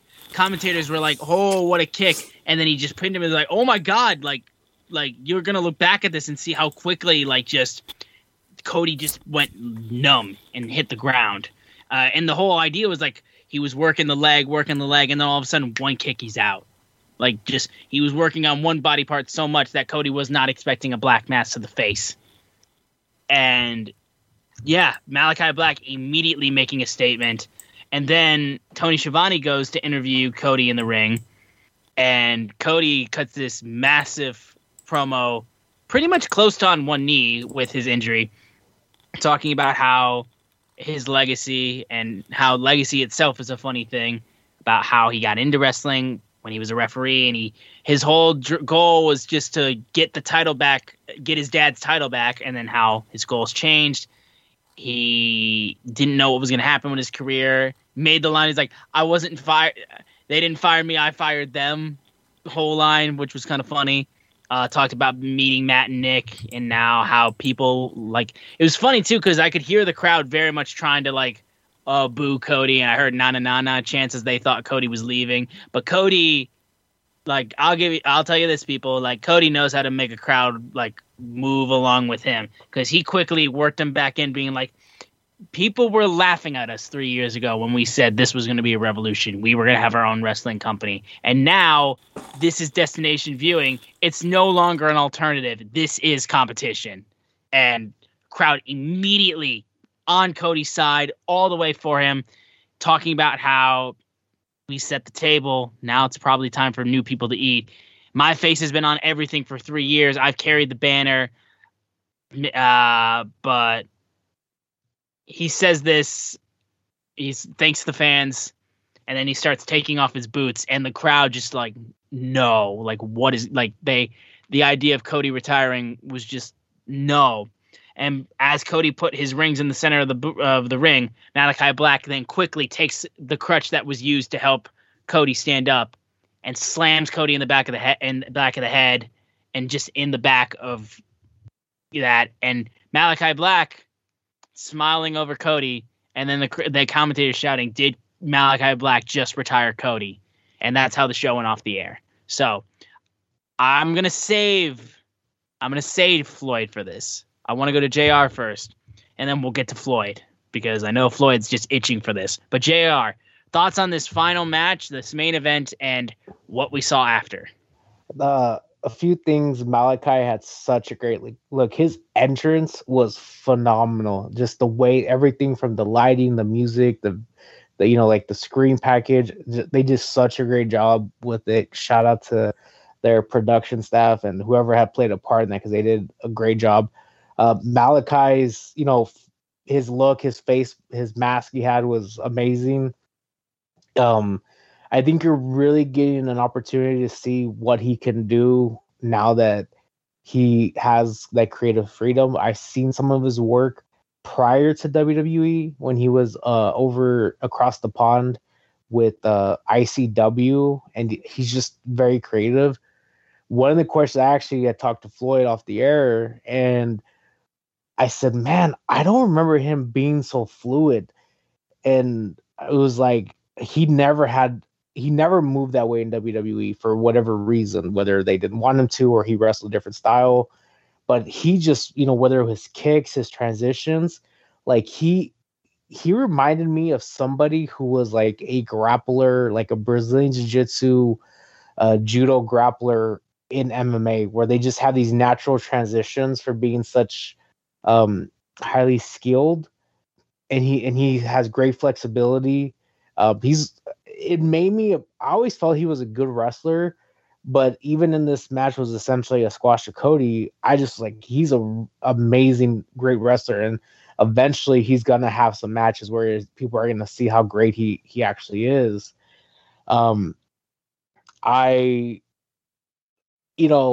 To get him over, I mean, how else do you get somebody over? What better way than squash the face of AEW, the American Nightmare Cody Rhodes? As far as the extracurricular activities that occurred after the match, I will say, in my opinion, I thought it was a little bit much. It seemed like extra. I'm not saying that they should have done something like that to eventually potentially set up like a future match. I just felt they did a lot more than they needed to, because if you did everything like, he beats Cody tries to get up, and Malachi comes out and knocks him out with another black mask, you would have the same result. And I feel like it just wasn't necessary, but I'm not one of those people. I swear, I feel like Cody wakes up and he has heat. Like, he wakes up and his toothbrush is already mad at him for some reason. The dude he attracts heat like there's no tomorrow. And so I'm not like some of these people online saying he made it about himself and all that. I just think they did a little bit too much, and that's it. Like, it's not going to ruin it. The one thing I will say, though, and this is some of the things that I have a different opinion from other people, and I'll give a comparison to John Cena. So he beat Malachi Black.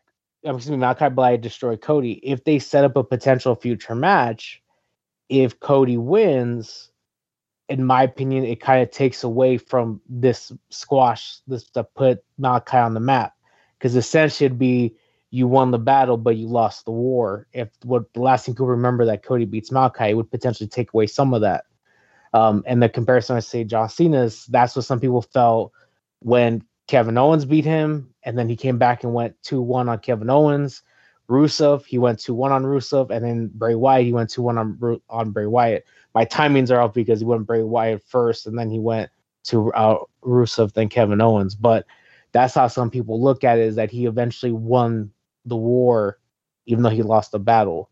So I don't know what the end game is, but at this moment, I do think that this was the right move as far as putting Black on the map for this new audience. Okay, this match was what I said it needed to be last week, and I truly mean that. It was what it needed to be. I saw some people really getting into the beginning of it, and I was in the movement and them playing off on each other, and Aleister Black just being one step ahead of Cody, and that's how it was. And even more important, he was trying to force himself up to the top ropes. He tried like 3 times before he got up to the top ropes.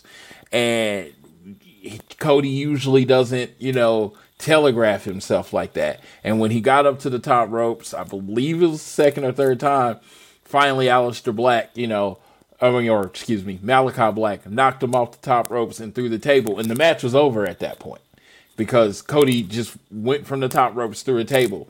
Again, I love that they're making table spots and chairs and things like that matter. This mattered. He fell through the table. He wasn't coming back up again.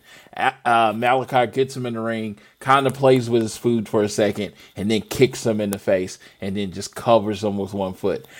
I don't know how anyone could say, let's say Cody comes back, and they do a 20-minute match, 25-minute match, and Cody beats him, rolls him up, however he beats him. I don't know how that would erase the image of Malachi Black pinning Cody with one foot. I just don't know. He was made in that moment. That moment made him. He is a contender. I think he needs to start picking up wins on Dark and Dark Elevation to pad his stats, but he's everything he needs to be right now. And then the whole Cody interview thing, I think the match might have ended a little quick. That was my thought when it was happening. It seemed like Cody was kind of playing for time until it was time for Aleister to attack him. So he added a whole bunch in there that shouldn't have been in there. But I think the match ended quickly, and that's why it happened. I might be wrong. That might have been the whole statement, everything he was saying. But it did feel like he was rambling at points. So then Malachi Black's like, nope, you're not taking my moment away by retiring. And then he knocks him out. And that completely, you're like, yep, I was gone, but you attacked me. And now that pulled me back in. Because I believe the retirement thing had to happen. The retirement thing had to happen for Malachi Black to show how vicious he is. And then to take Cody's moment away. And Cody will have to find his motivation again whenever they end up doing that match. I thought this was brilliantly done. I never in my life want to hear Cody versus Jeff Jarrett or Cody versus Triple H comparison ever again. Show me the match. Show me the match where either one of them did this for anybody. Show me that. And Cody's done it twice. He's done it for Aleister or Malachi. I keep saying Aleister, sorry about that. But one did it for Malachi, and then he did it for Brody Lee. Two completely dominating, no offense basically from him matches. No one does this. No one. AEW comes first. This shows that he even says AEW comes first. People are like, why didn't he lose to a Go-Go or more often? If you keep losing big matches, moments like this with Malachi Black can't happen. It's, he just lost again. Him winning all the time leads to this moment. So, all right. Malachi Black, when they do the Malachi Cody match, when they run it back, which you know they will, this is pro wrestling, it's just going to have so much more stake. You know, maybe Cody kicks out of the Black Mass this time, which I don't think anyone should ever kick out of the Black Mass personally. Such a cool move. Such a cool move.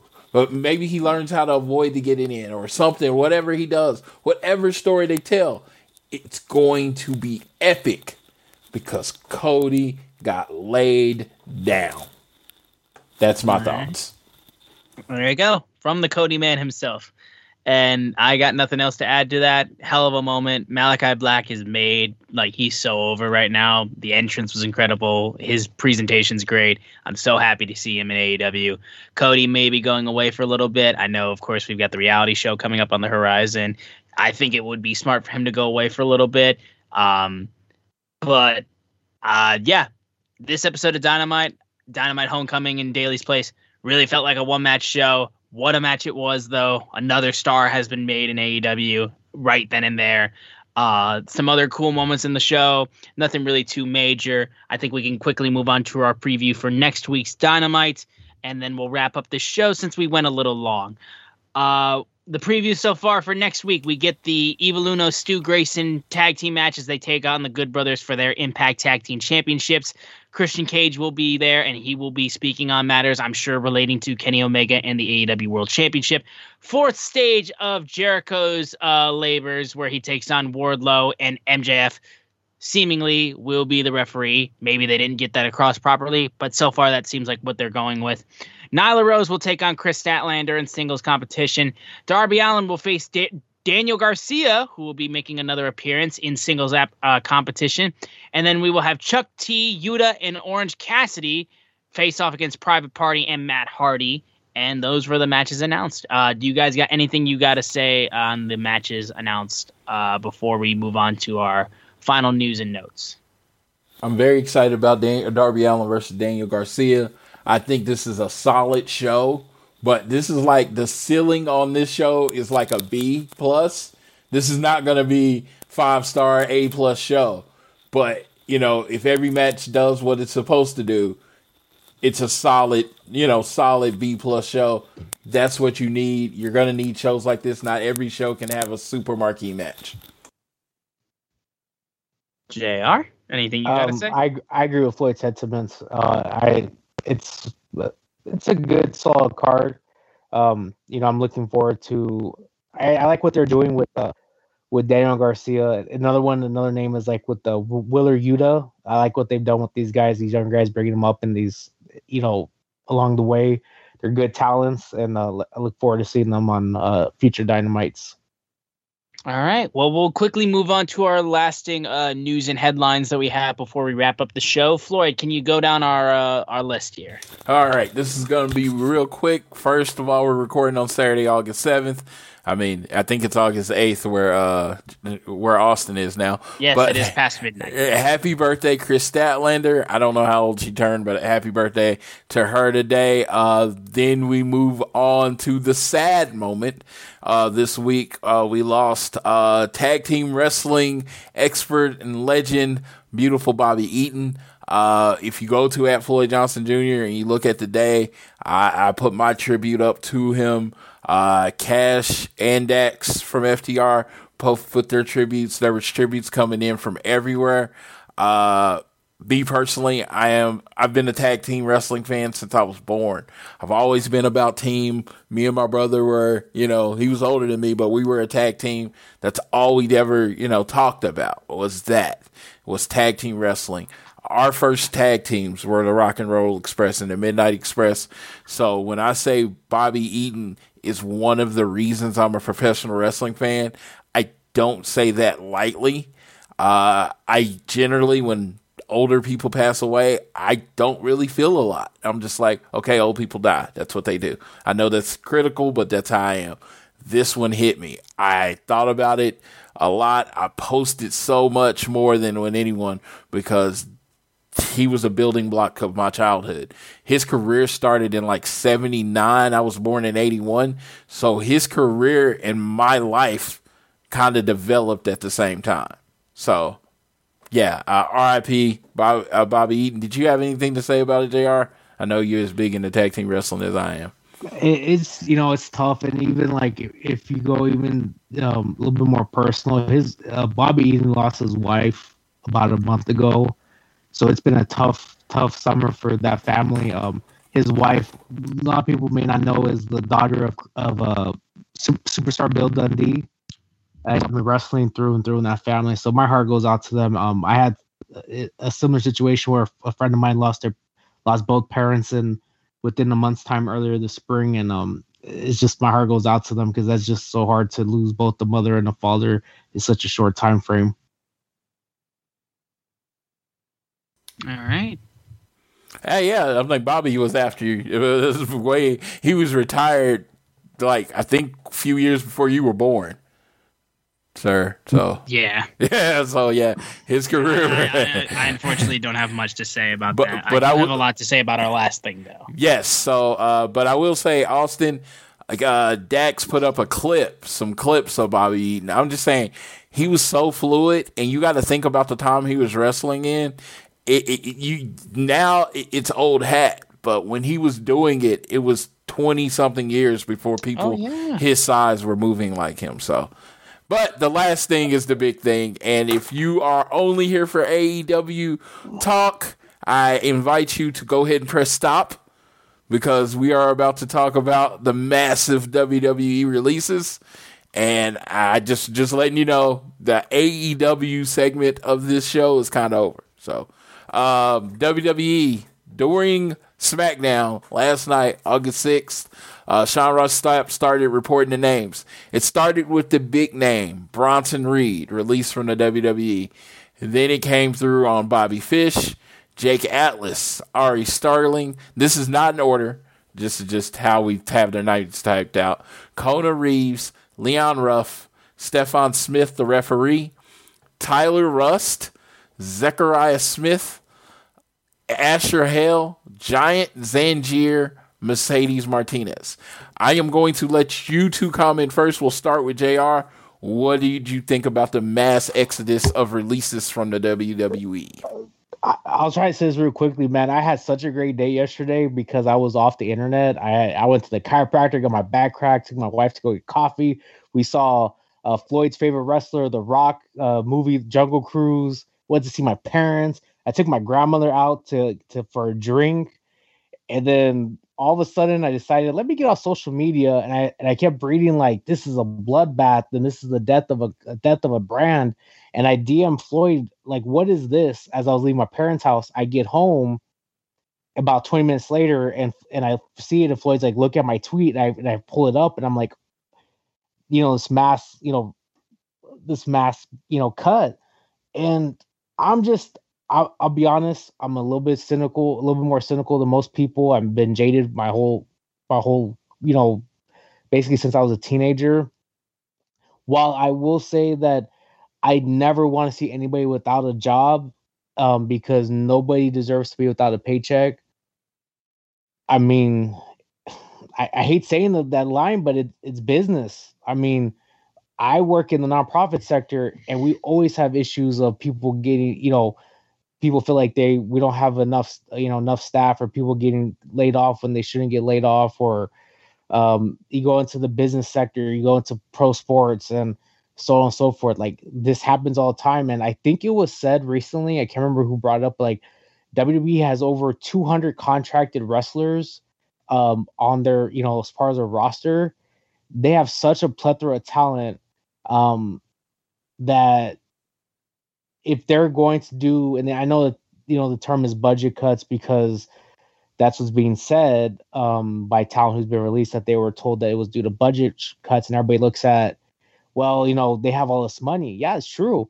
But a lot of companies have a lot of money, and they always look at cutting their overhead down to maximize profits. I don't know why they're doing that. I also don't know, like, some of these people that have been cut. I think it was maybe been Alex Zane, who's Ari Starling, I think was signed like in January of this year. Even previous cuts, like, there are people that have been signed, in the last year or so, that they never even got a chance to even be on television. Some of these people are cut as they were being advertised for 205 Live. Bronson Reed was the North American champion 3 months ago. Like I said, I don't know what the purpose is. I've heard rumors of a potential, like, I don't want to say rebranding, but I would say retooling of NXT. The last thing I will say is, I know I was gonna make a joke and be like, everybody's confirmed to AEW. AEW doesn't need to sign people. But I do hope everybody gets a job, because, as I mentioned, I don't want to see anybody without a paycheck in any field you work in. All right, going to me on this, and I'll wrap up. I'll wrap up my AEW related stuff on it. Of course, like with the releases, again, like, yes, hopefully everyone around here who is in these wave of releases gets work as soon as possible. And if you want to support any of these guys, I'm sure a lot of them will be putting stuff on Pro Wrestling Tees. If you want to support any of these guys and girls, absolutely do that. Support them right now; they'll need that. And in terms of AEW signings, like I said, like, their roster is getting to a point where it's like they're not going to be able to go through all these releases and sign like 4 or 5 of them that come out, because their roster is so large right now. So I don't really know who I would want to go to AEW from this list, and I don't really have anyone I want to comment on with that. Though I will say, like, yes, like, there are wrestling companies that need talent, and these are very talented people, and they will find work, and I hope they find work. To go off of JR saying it's business, I would like to point out that, like, we haven't been really this critical with WWE and their releases until, like, April of 2020, the 1 month into the pandemic, where they released many people, including Drake Maverick, which was the one that went viral, 1 month into the pandemic, and they said it was for budgetary reasons, even though they weren't losing money hand over fist. It made no sense business-wise. It made no sense reasoning. Like, no matter how many reasoning it gave to me, like, it made no sense. They didn't need to release these people, yet they did. And again, going down the line of the people that they released moving into this year, some of those people they then rehired only a few months later after they fired them. So I don't see how you run a business like that, where you fire people and then, like, within like a couple months you bring them back. And, like, I don't see how that's proper way of doing business. Maybe that's just me, but also they were like, someone put up a list of like everyone that got released since April of 2020, including the releases that were just released now. Like, it got close to 100. There's a difference between just business and like, I don't know what you're doing anymore. Because again, the only thing that makes any sense to me right now is that they are literally just trying to liquidate NXT or 205 Live. I think, yes, releases are a part of the business. Not everyone is going to be a main star. We know this in wrestling. We know this in any sport. We know this in any entertainment area. However, there's a way to go about it. And releasing people 1 month into a pandemic is not a way to go about it. Releasing people during an episode of SmackDown is not a way to go about it. Releasing people that were still advertised for products on the show for 205 Live is not a good way of going about it. I don't know what this company is doing. I don't know. And at this point, I don't see why it would be a happy place to work, considering, like, you don't know. There's no job security because you could just get cut straight then and there, and you don't even know why.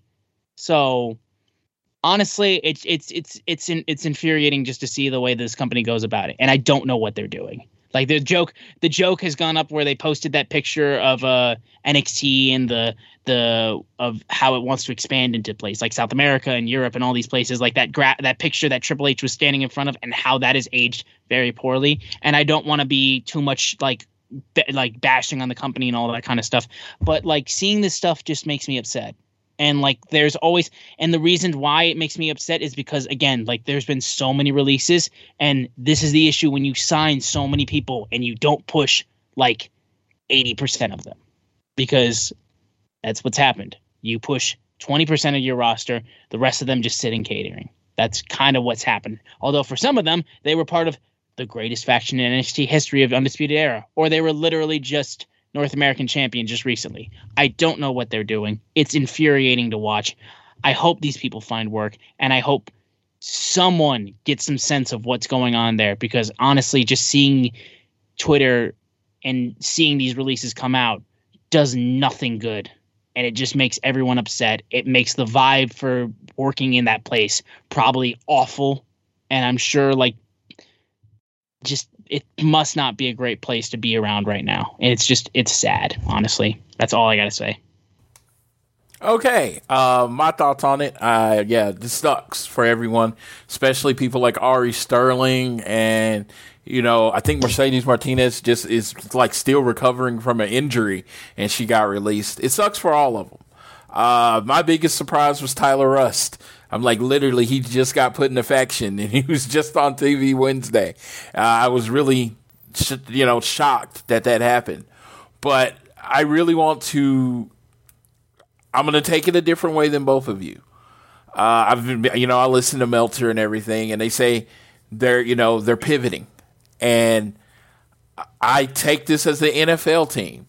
You have an NFL team that runs a spread offense, They got the Arizona offense, but you want to run your offense more like, let's say, Pittsburgh, a traditional Pittsburgh offense. You're going to have a lot of people that don't fit your new vision. So when that happens, you're going to have to release them. With WWE, I think it's a pivot in the developmental. They are getting, and I mean this on the lowest or lower level, they are getting a lot of Shans and Bretts. And they need John Cena's. They need The Rocks. They need Hogan's. Right? They need people with the size, the strength, and the charisma to be a box office draw. They need to bring in major names. And if you look at any of these 12 people, the future of the WWE wasn't going to be built on them.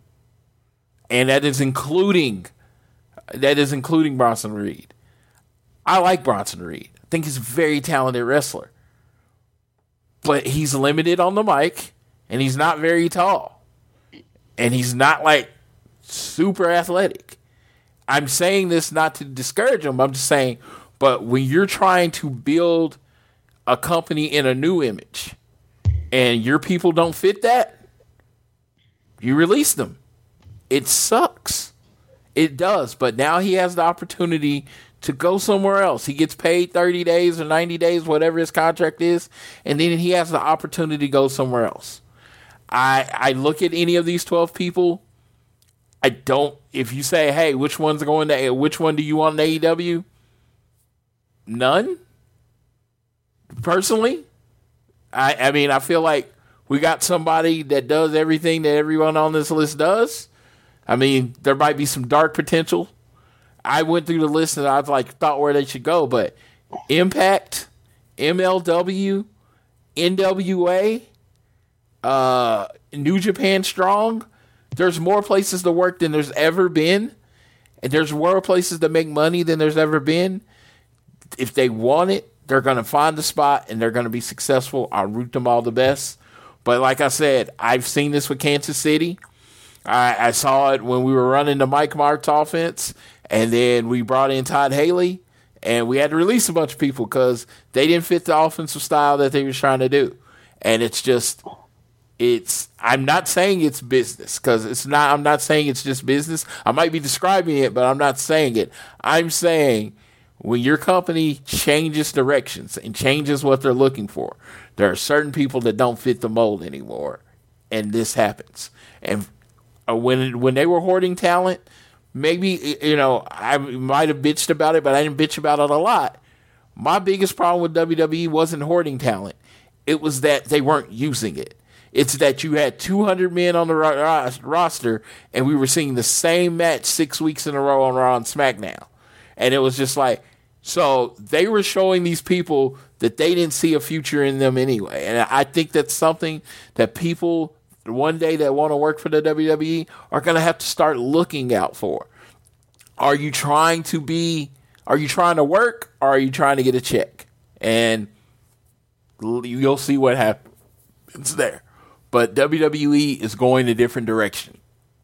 They are going to if you're not 6'1", we're not looking at you. And if you're not a former supermodel or fitness model, we're not looking at you. It looks like they're about to go that way. And this is the result of that. I can't say I agree or disagree, but I did say this. You are not going to beat AEW in the independent style major television production. You're not going to beat them. They do this better than anyone. You're not going to beat AEW at their style. And if you're not going to beat AEW at their style, what you have to do is offer something different that you can't get in AEW. And I believe that's what these releases and signings are leading to, them pivoting in that direction. But that's what I thought. Anybody want to follow up on what I said or anything before we close it out?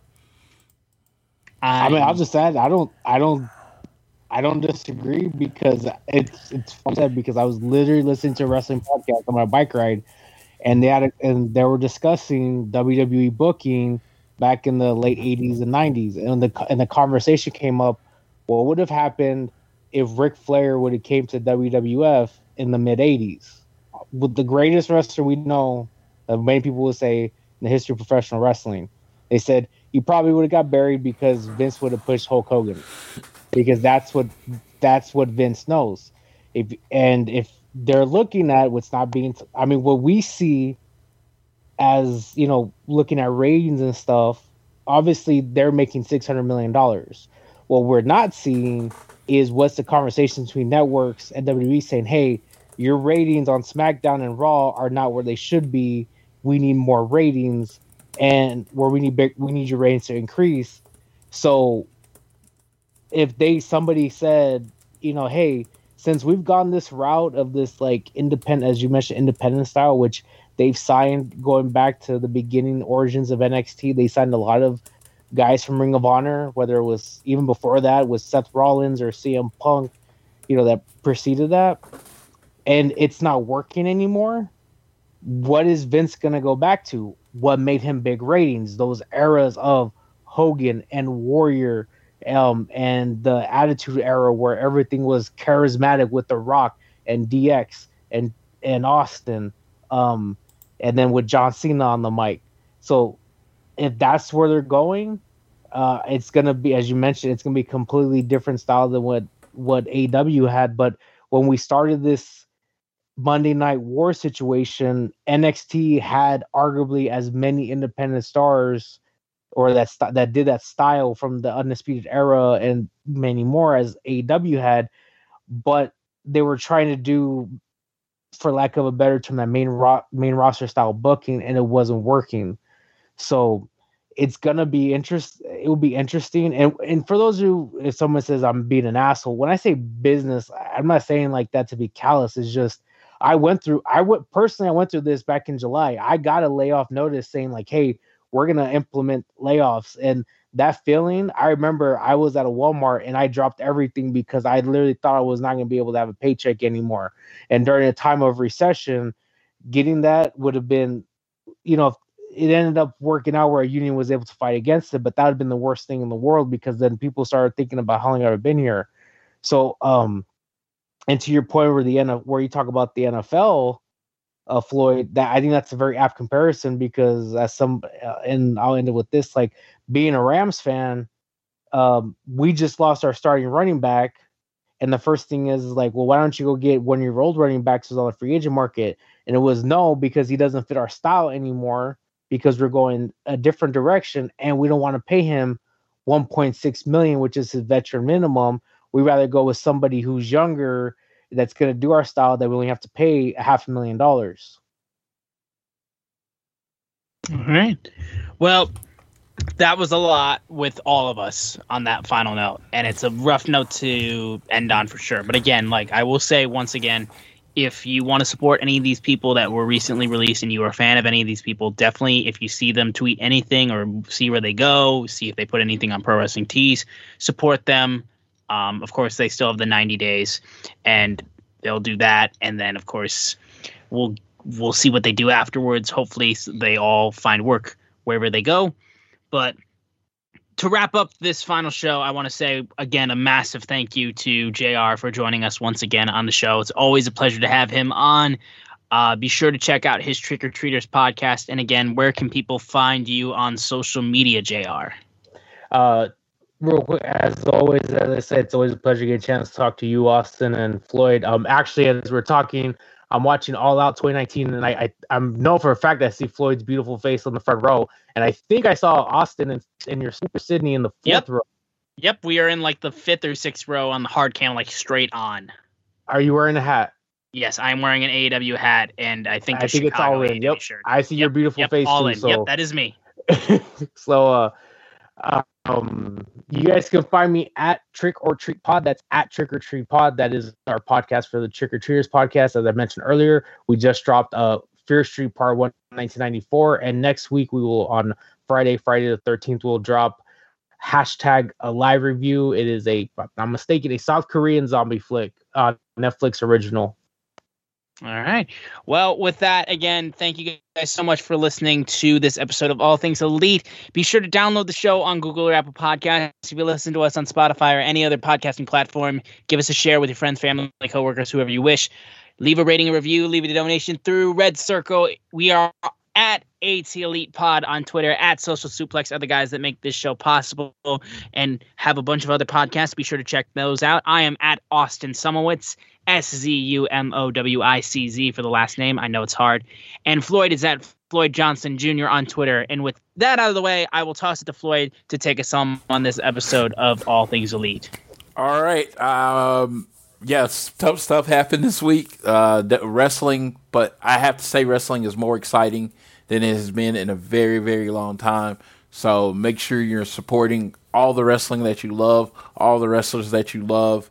But I will leave you with this. Get vaccinated, be kind, and whether you're at home, work, or school, always do your best to be elite.